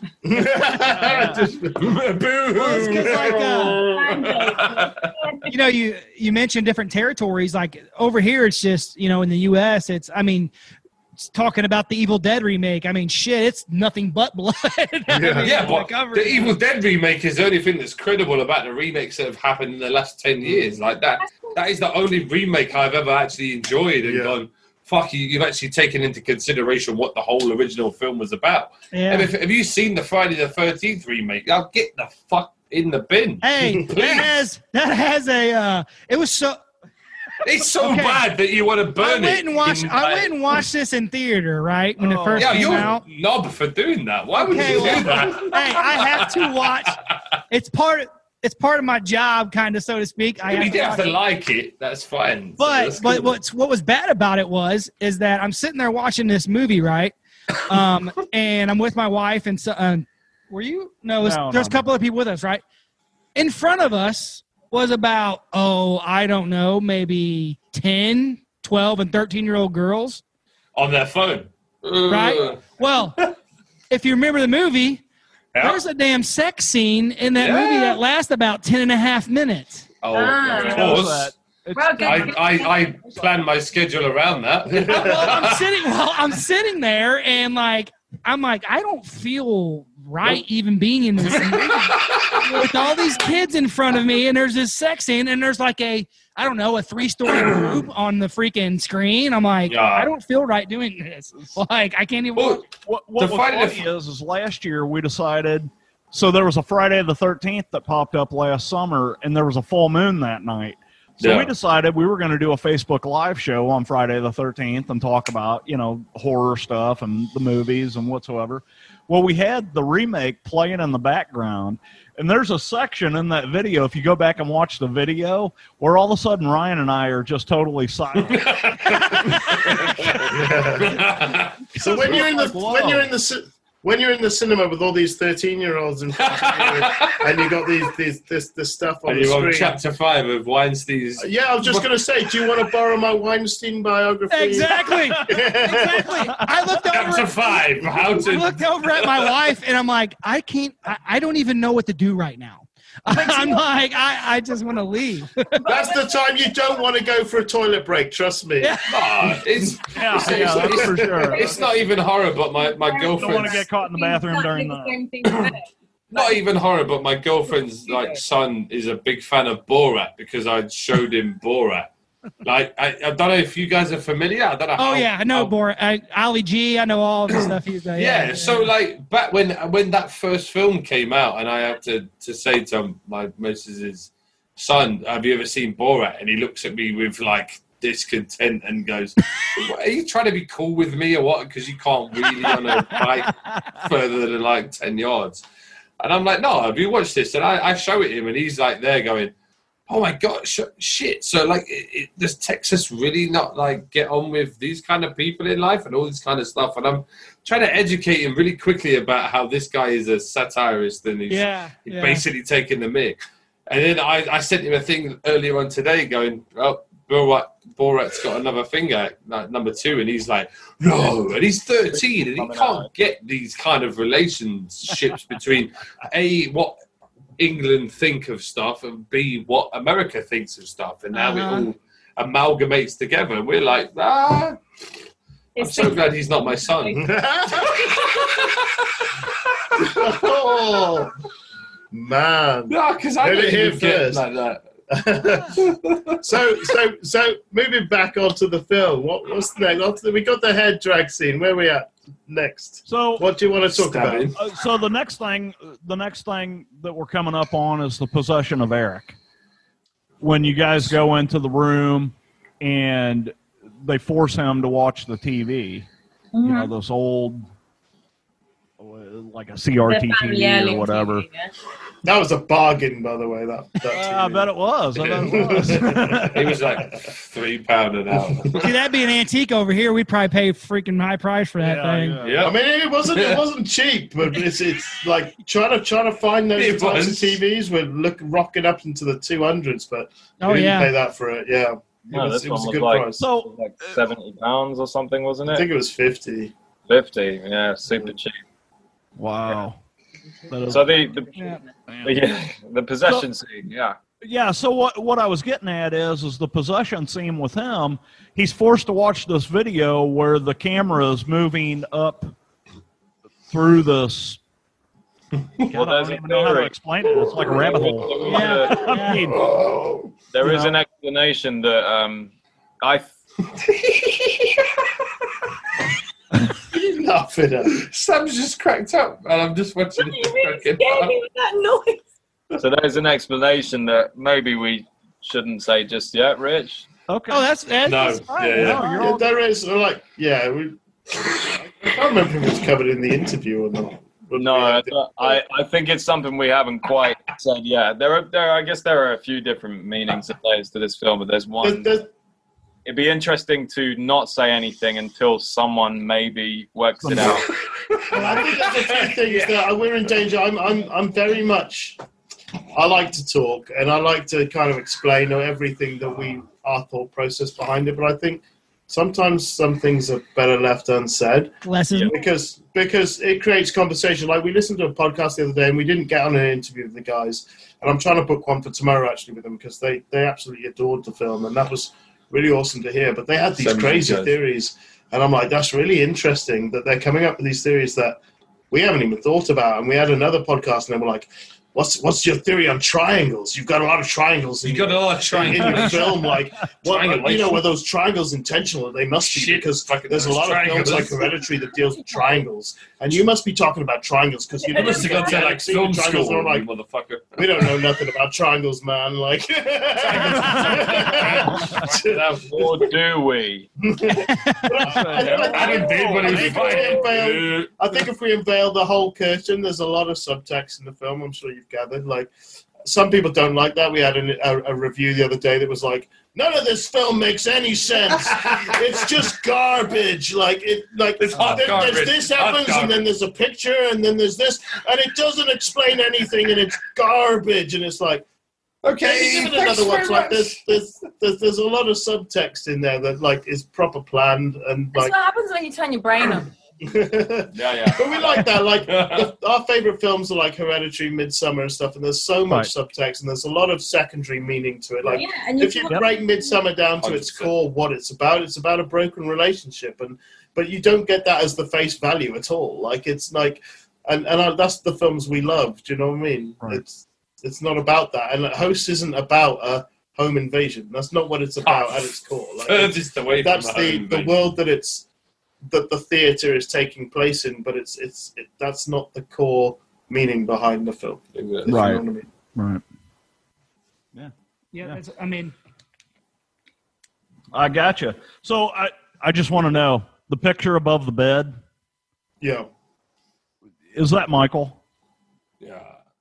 No. That's Abraham. What? Do what? That's Abraham. You're That's American. Abraham. Okay. You're Bible thumping. It's Missouri. It might not be like this. Okay, so no, I was just kind of curious because there's a lot of subtle. I don't know. But why do you say that? Why do you say this? Well, I was just wondering because of the father's name. Michael. You know. Right. Okay. Yeah. No, that's Abraham with his son on the altar. That's okay. Yeah. Okay. Because there is a little bit of religious imagery in here. Yeah. But there's a lot of lack of religion. Yeah. Fucking damn right. Yeah. I mean, like, see, this is something that kind of, opening up a bit. This is something that I guess me and Adam, like, maybe slightly battled on a little bit, but I was brought up in a Christian family. My dad's a preacher and that type of thing. And Adam's very much kind of the opposite. So does he ever just look at you and shake his head? I'm sure. I said to him, we got a film out coming out in America, and like we've got into 2 of the biggest film festivals in the world. And he's like, "That's amazing! Like, where can I buy this?" And I said, "You're not going to want to buy this." I said, "Just avoid it at all costs. You're not going to want this." But yeah, so like. We had a little bit of kind of discussion, and Adam's like, I'm not into the kind of the religious kind of references and stuff. And I'm like, well, that's kind of a lot of my background, and it's kind of like, not that it's like it's not a religious film. It's not trying to bash you or anything like that. But there's a lot of kind of, I guess, biblical history in there about the history of demons and where they come from, and there's some connotation there. Yeah, and I guess the duality of a lot of the story is being abandoned by your father, and I guess I was thinking, how would the demons feel if you kind of put them in a place where they were like us? Is they've been kicked out, they've been created by God and then kicked out and abandoned, and how would they feel in that situation? And how would they would want revenge on their father, which would be God, right? Froze up. The duality of that with the abandoned by, do you know what I mean? Yeah. So there's that duality, but in the same character. So Jack as the human was abandoned by his father, and Jack as the demon was abandoned by his father. And there's that duality, and it really comes across in what Lucy says in that tooth pulling scene. Kind of, it's that duality that works for both scenarios, if you know what I mean. Yeah, absolutely. Oh yeah. What you said, like there, like for me, a lot of the time, and I'm sure this came up for you guys, like when people do things like that, you sort of think, who's the actual demon? Yeah. Right. Massively. Obviously, I'm, tormenting people. Let me bash your head in with his hammer. Because at the end of the day, you have to. We know who the demons were in this movie. You got a bit smashy, but you still have to draw it back and look at the people that did those horrible acts in the film. Weren't horrible people in the beginning, right? You know what I mean? Right. So it was nothing to do with Lucy as a person, nothing to do with Jack as a person. Yeah. Like if you go back, we were loving each other and buying Christmas presents and being happy as shit before shit hit the fan. And that's why we are still people that ended up they become horrible monsters later on. You still feel empathy for them. Exactly. We were there at the beginning, being fucking lovely. Like you can never take that away. And like Rich and Adam massively touch on every time they talk about it, is they're not bad people there. They became something that was out of their control. Yeah. And there's elements where you see Lucy as Lucy pleading with shit, I'm not part of no, that's not me. You don't see it with Jack so much, but there's every single scene we're in, there's an element underneath of we're trying to push through to go, well, shit, we don't want to be doing this. We have no control. But I guess what we said before is that the theme of the film is essentially like the failure of parenting. Yep. And that's evident in the characters. And this is what I found so amazing. And there was lots of stuff in what Adam wrote in the script, and I like massively. He went away and wrote the script and came back, and I was kind of reading it and going, this really works, it's really cool. But then the more I read it and the more we, like, even after we filmed it, I've gone, wow, like, what you put in there, the depth of these characters, of what it means is incredible. Like, Eric, he's a bit of a wet fart, and he's just so needy. he's so needy and just wants his father's attention all the time. And that's because his father feels so much guilt about the son he abandoned that he's actually abandoning his second son in the process of that. Do you know what I mean? And it's just this failure of fatherhood on all levels. And that's kind of the core of what Host is about. I gotcha. Have you guys lost me? Oh, no, I'm still. Oh, no. It's just gone quiet. Like we had a little glitch on our screen. But yeah. So you guys want to talk about the wood scene? We kind of talked about that before, but the aspect of Nadia or Lauren being out there by herself, and then apparently the camera guy showing up there beside her to torment her. Oh yeah. Shorty. Yeah. We were just like on the day, and we were going to get the sound guy again, and he was like, "Nah, nope. I'm done getting naked." Like, and then we were like, "Sean, can you step up to the plate? We're kind of running out of crew here to chuck in the film," and he was like, "Yeah, man, I'm down for it." And then he smashed it. I think he's got such a good look and such an evil grin. He does. The way he was crouched down and his movements and mannerisms and stuff.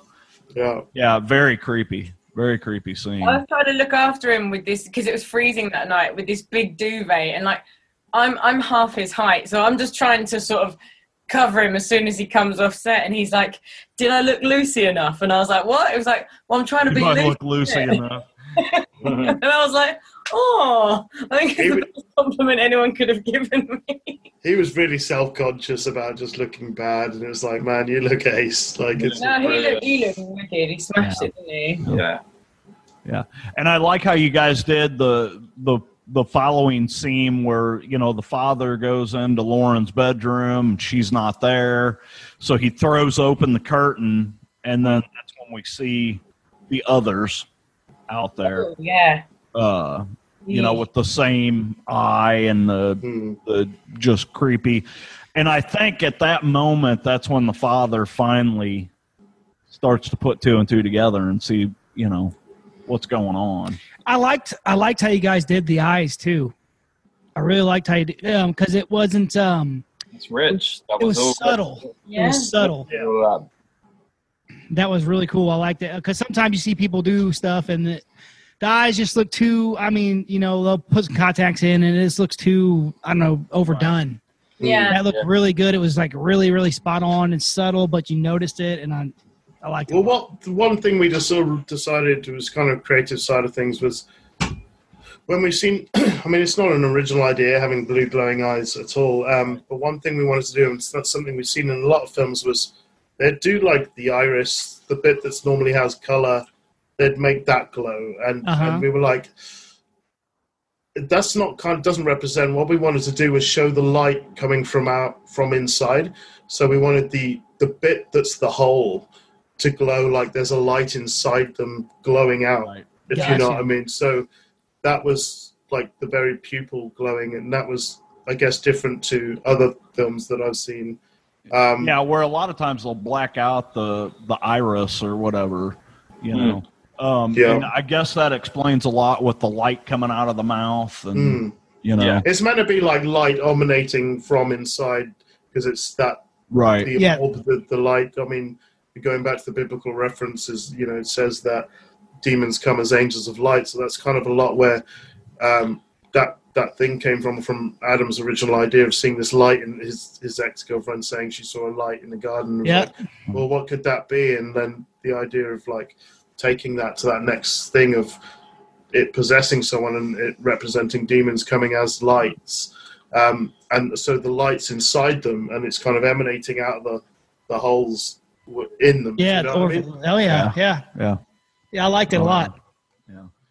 And then, you know, of course, we're getting towards the end here, and the killing of the father. One of the most, to be honest, I don't know what's more unsettling in terms of murders, that or the dinner scene. I think it's so horrible. They're so close. I really wanted to. I actually watched real videos to know what kind of sounds one makes, and because I needed it to be as real as possible. So like, I've seen how you see stuff over the years, your friend. Yeah. And I did some research and and I was telling Frank, you need to sound guttural. It needs to sound uncontrolled, and I think he did it perfectly. There's a few of those that absolutely. It's so horrible and unsettling. And the way Neil was slashing at him, it wasn't just a jab; it was a slice, and The thing with this was, and I'm sure you don't mind me saying this, is I spoke with Adam and Rich about that whole scene. For me, is Jack's thing within the film. The way he kills his fuck. We're spoiled. Yeah. Well, fucking gone now. Yeah, because the way he kills it is that I couldn't do it in a traditional way of horror films of. Yeah.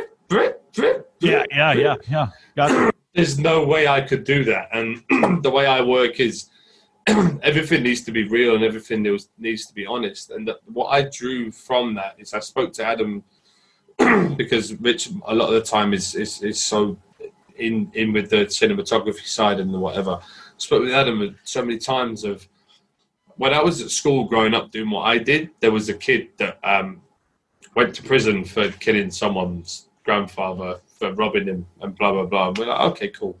And then he gets out of prison because he went into prison when he was underage, and then came out of prison. And the reason he went back to prison was because he stabbed someone 36 times in the stomach. Wow. And I go, cool, right? Okay, I know this guy. I know this kid. I know him. I spoke with him. Nothing bad to the eye to talk with this guy, but he stabbed someone 36 times in the stomach, and this kid's on like permanent dialysis or whatever for his life. And I have to question as an actor, going, I get why someone would stab someone or shoot someone, right? But I don't get why someone would stab someone 36 fucking times. Right. Yeah. It's gotta shit be me, man. Rage. Yeah, there's a lot of rage. So I have to then draw upon the iconic that you see like from Halloween and all the other films. Right. Well, I want this as much as that dinner scene is so visceral and whatever. And you've seen that scene with the father. The camera doesn't cut away too much. Yeah. Right. You see a shitload of what goes on, and I'm thinking that has to be unhumanistic and unhuman, because if you show someone humanly stabbing someone, it takes a lot of courage and front to stab someone. It's like guns for show, knives for a pro. It's like,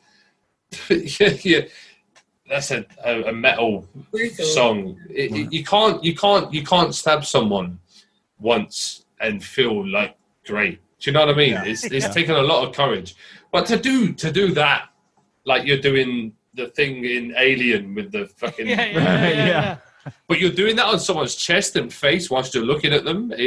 That's disturbing. And a cool fact for you now is that knife. I have to say this because it's just genius, and it's just I put that 12-inch knife in my leg, and me and Adam had to go to A&E.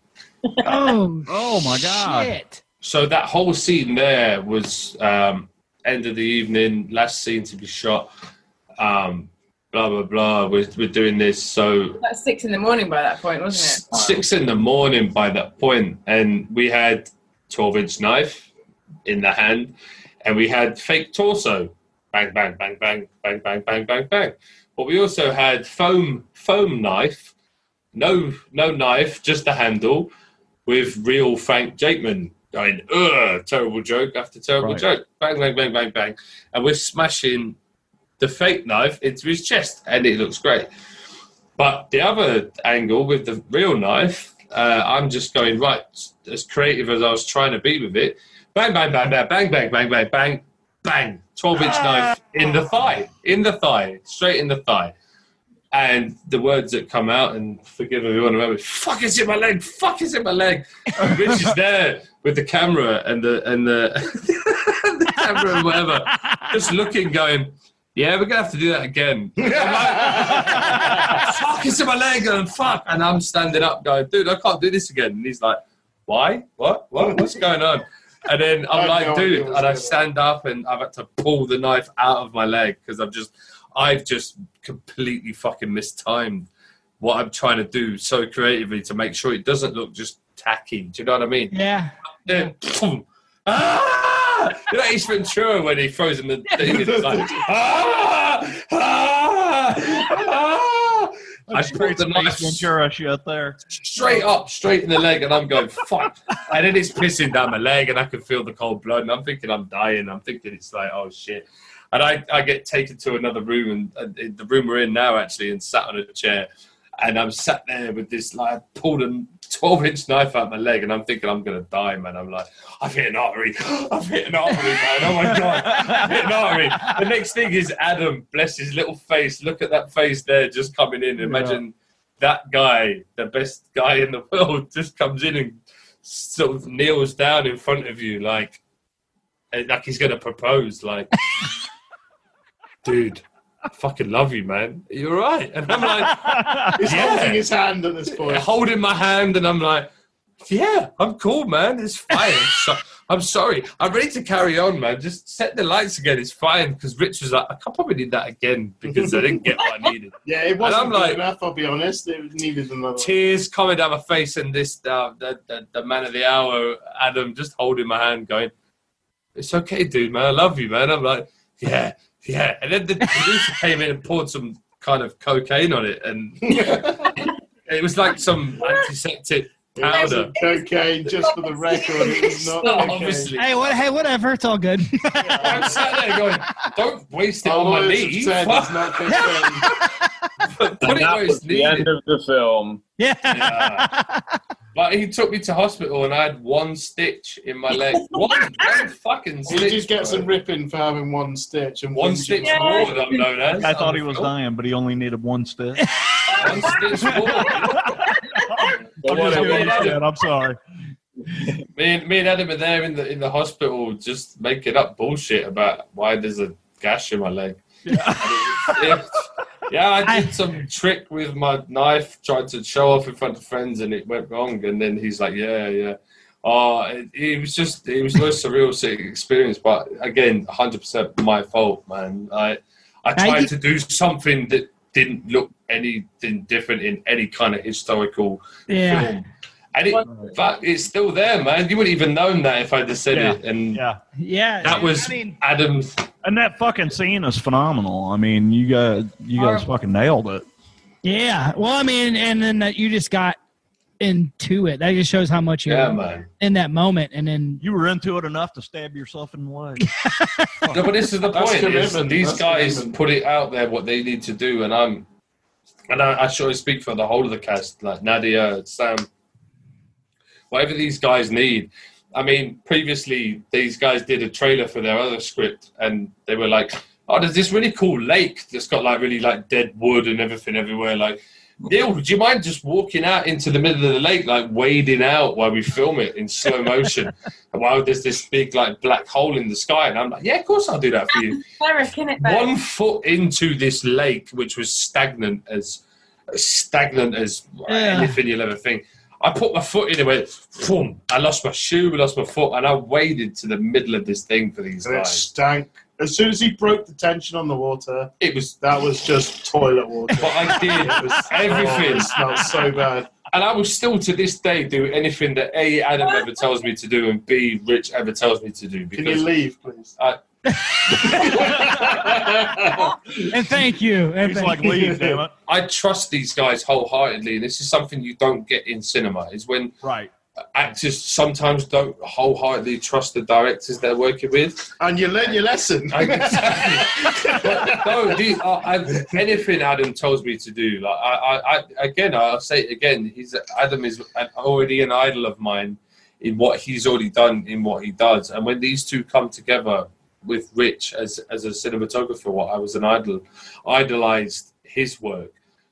Anything they could tell me to do, I would do anything. And you don't get that a lot when you can trust someone so much to do what you don't even care if it's bad for you. And the roles that they've given both of us have been like fantastically incredible. And I mean, I've said before, and I'll say it again, that it's very rare to have to be a female in a film where you are a co-lead and you're not considered a bitch and you're not considered bossy, but you are just as powerful as the men. And it's kind of, you know what I mean? It's not about the men and the women here, and I get what you're saying there. Yeah, it's very rare. It's about fucking time that someone actually paid attention to that men and women are as equal as each other.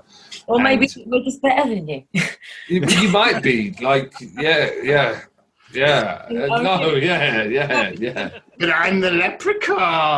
I'm the leprechaun. And that's when the fourth can of Foster's kicks in.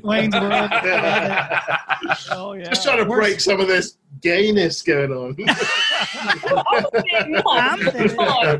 We don't tip Where's Garth at? Garth. Yeah. We don't want to ruin. That's my Garth down there in the hat. So we don't want to ruin the end of the movie, so we're not going to talk too much about it. Now. We've just ruined the rest of the film. We just stepped on the rest of it, though. But I do have a question, though. In your guys' minds, what is going to make your film stand out over other horror films that are coming out right now? That scene. That scene. Any of them. Or it's not Host. I think what Rick touched on earlier is that I think we've managed to find a balance between having a story and having gore, and it's not one extreme of the other. It's somewhere in between, and it's something that I feel like you can really appreciate, but at the same time, you can really be entertained by it as well, and you can really feel. I don't know, like it's a dramatic thriller told on the platform of supernatural horror. You know, it's not just a typical horror film. And yes, there are scenes in it, particularly the scene, the dinner scene that everyone's talking about, and that's what got the industry talking before we signed a deal with the wonderful Dark Sky Films. So I think it's that, and I think the thing that's different about this film is it's super gory. Like, as far as I'm aware, and the way people are reacting is it's up there with the best of them as far as the gore. But it's not about that, which is what most gore films that are to that extreme are about. That's what the whole film is. Do you know what I mean? Mm-hmm. Come and watch this gore. But that's not kind of what Host is about. We've not advertised the trailer. You notice has got nothing about gore. Do you know what I mean? And it's like, that's not the advertisement. That's not what the point of the film is.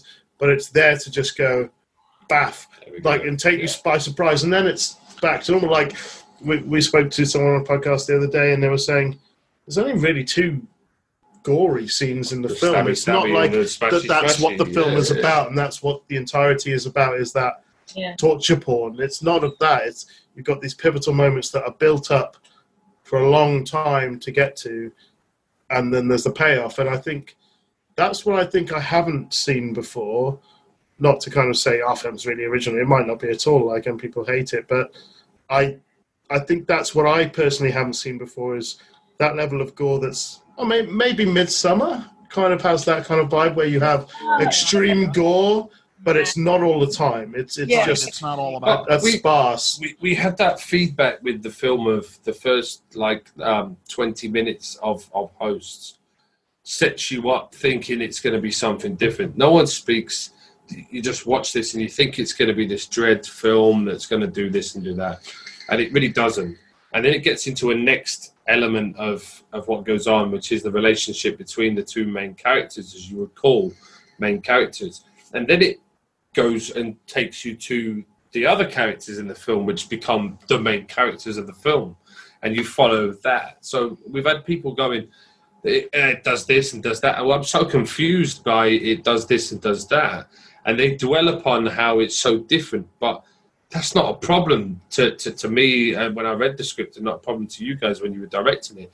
It's because you have to have an element of ultra realism for you to associate what is going on with how you will feel about it. Yeah. Like you guys feel something about what happens in that scene, the dinner scene, and everything else. It's because you care about the characters. And if me and Sam weren't there being so normal and natural down to life, we've all got friends that annoy the shit out of you when they're talking because they're just so annoyingly nice, and you go, cool, fine.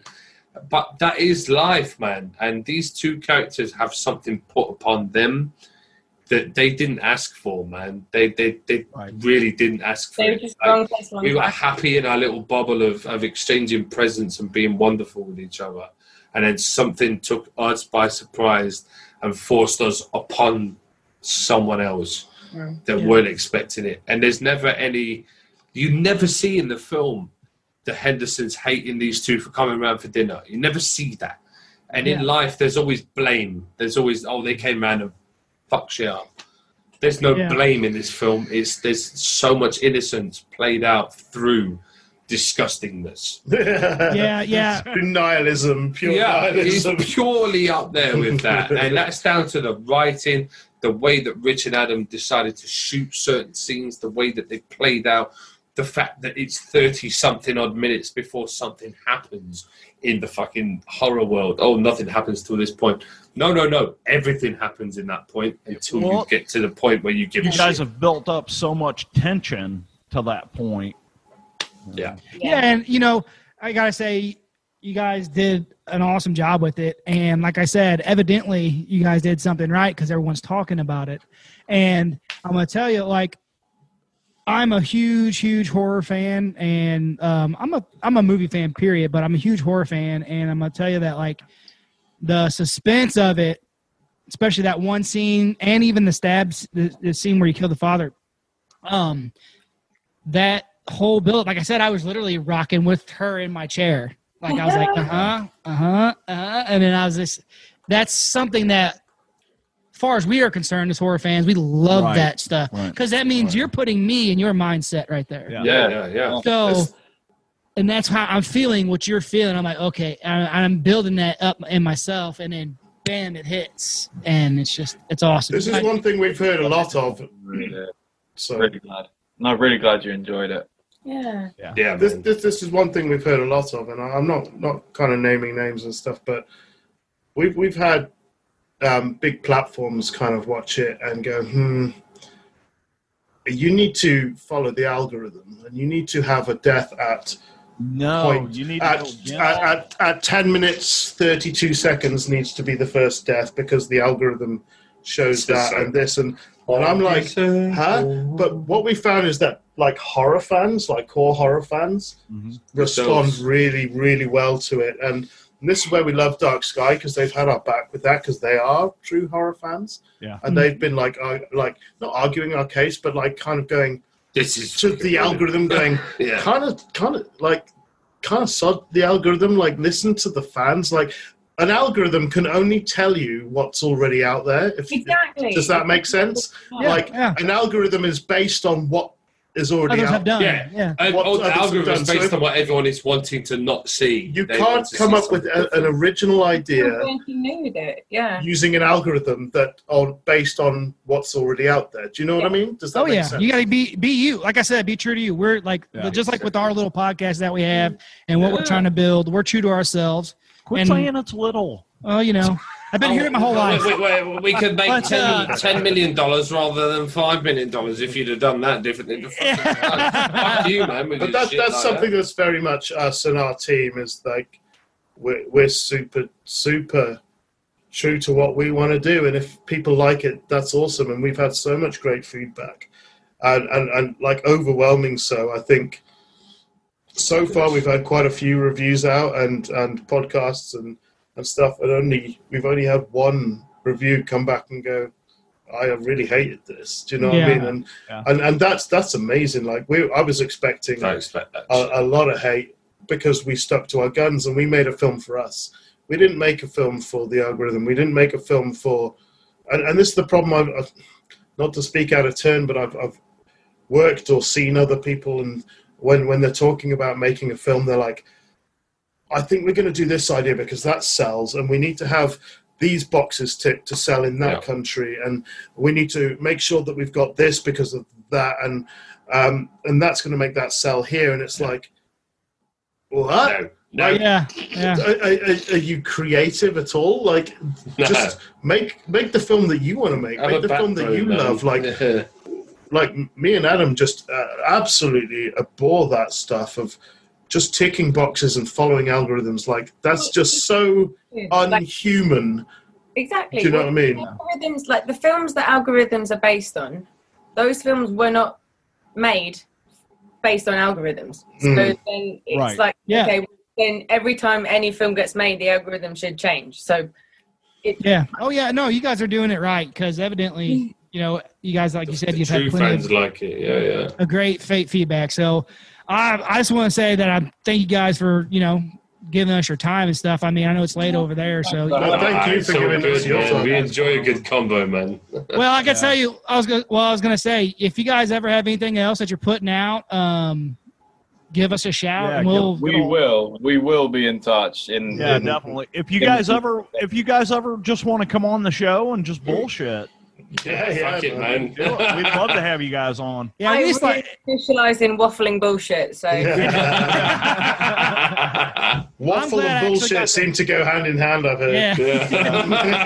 I'm glad I actually got to get on this conversation. I was pretty pissed because, like, it's been an issue with my bosses. I'll tell your boss to go suck a fuck, man. Love to have you in. Like, I'm trying to do my own thing here, just like you guys have built up yourselves. We're trying. Just walk back into work and go, do you know who the fuck we were talking to last night? I had Adam Leader and fucking Richard Oakes and Samantha Loxley. So fucking podcast about your business. Fuck you. But yeah, man, you guys are awesome. Appreciate your time for real. You guys have been amazing. Thank you. Really, thank you so much for spending all this time with us. Can we do you know what? It is a pleasure, man. Yeah, what's that? Thank you for not do a little stinger for us and say thanks for watching the Horror Chronicles podcast and keep it creepy. Do you know what you need to do, though, before he does that, is you need to, at the start of this podcast, you forgot Adam off it. So Adam needs to introduce himself so you can edit that in. Yeah, definitely. I can't have my boy being left out. Yeah, because he wasn't here whenever we first started. No, Adam was on it. We went through Rich, me, and Sam, and you left Adam out. I'm not having him left out. Are you kidding me? I promise Adam, you, my I'm sorry. brother. I didn't know that I left you out there. No, it's not a problem, but I need it no to wonder be he's been shaking his head. I wasn't going to say it. He's a douche. Yeah, sorry. He is nowhere near a douche. Don't worry about it. It's all good. We'll get you in there. Do it, Adam. You go. I'm Adam Leader. I'm the director of host. Boom. No, because no one else said that. I think you just said, "Oh, hey, we got Rich." Trust me, guys. We are going to put you out there. Shit. Yeah. Don't worry about it. It's all good. But Neil, that's really sweet of you to know. Adam, you do the stinger at the end, man. Yeah. Do it. Synopsize. Do it. Oh, just do us a favor. Just say what do you want him to say? Thanks for checking out the Horror Chronicles podcast and keep it creepy. This is Adam Leader, one of the directors of Host. Thanks for checking out the Horror Chronicles podcast. Keep it creepy. Yeah. Thanks, guys. Hey, man, you guys are awesome. You, man. You guys ever want to do anything else, man, just give us a call. Much love from the U.S. We love you guys, man. It was a great movie. Love to Missouri, man. Fucking love it. See you guys. Thanks, guys. See ya. Bye. Take care.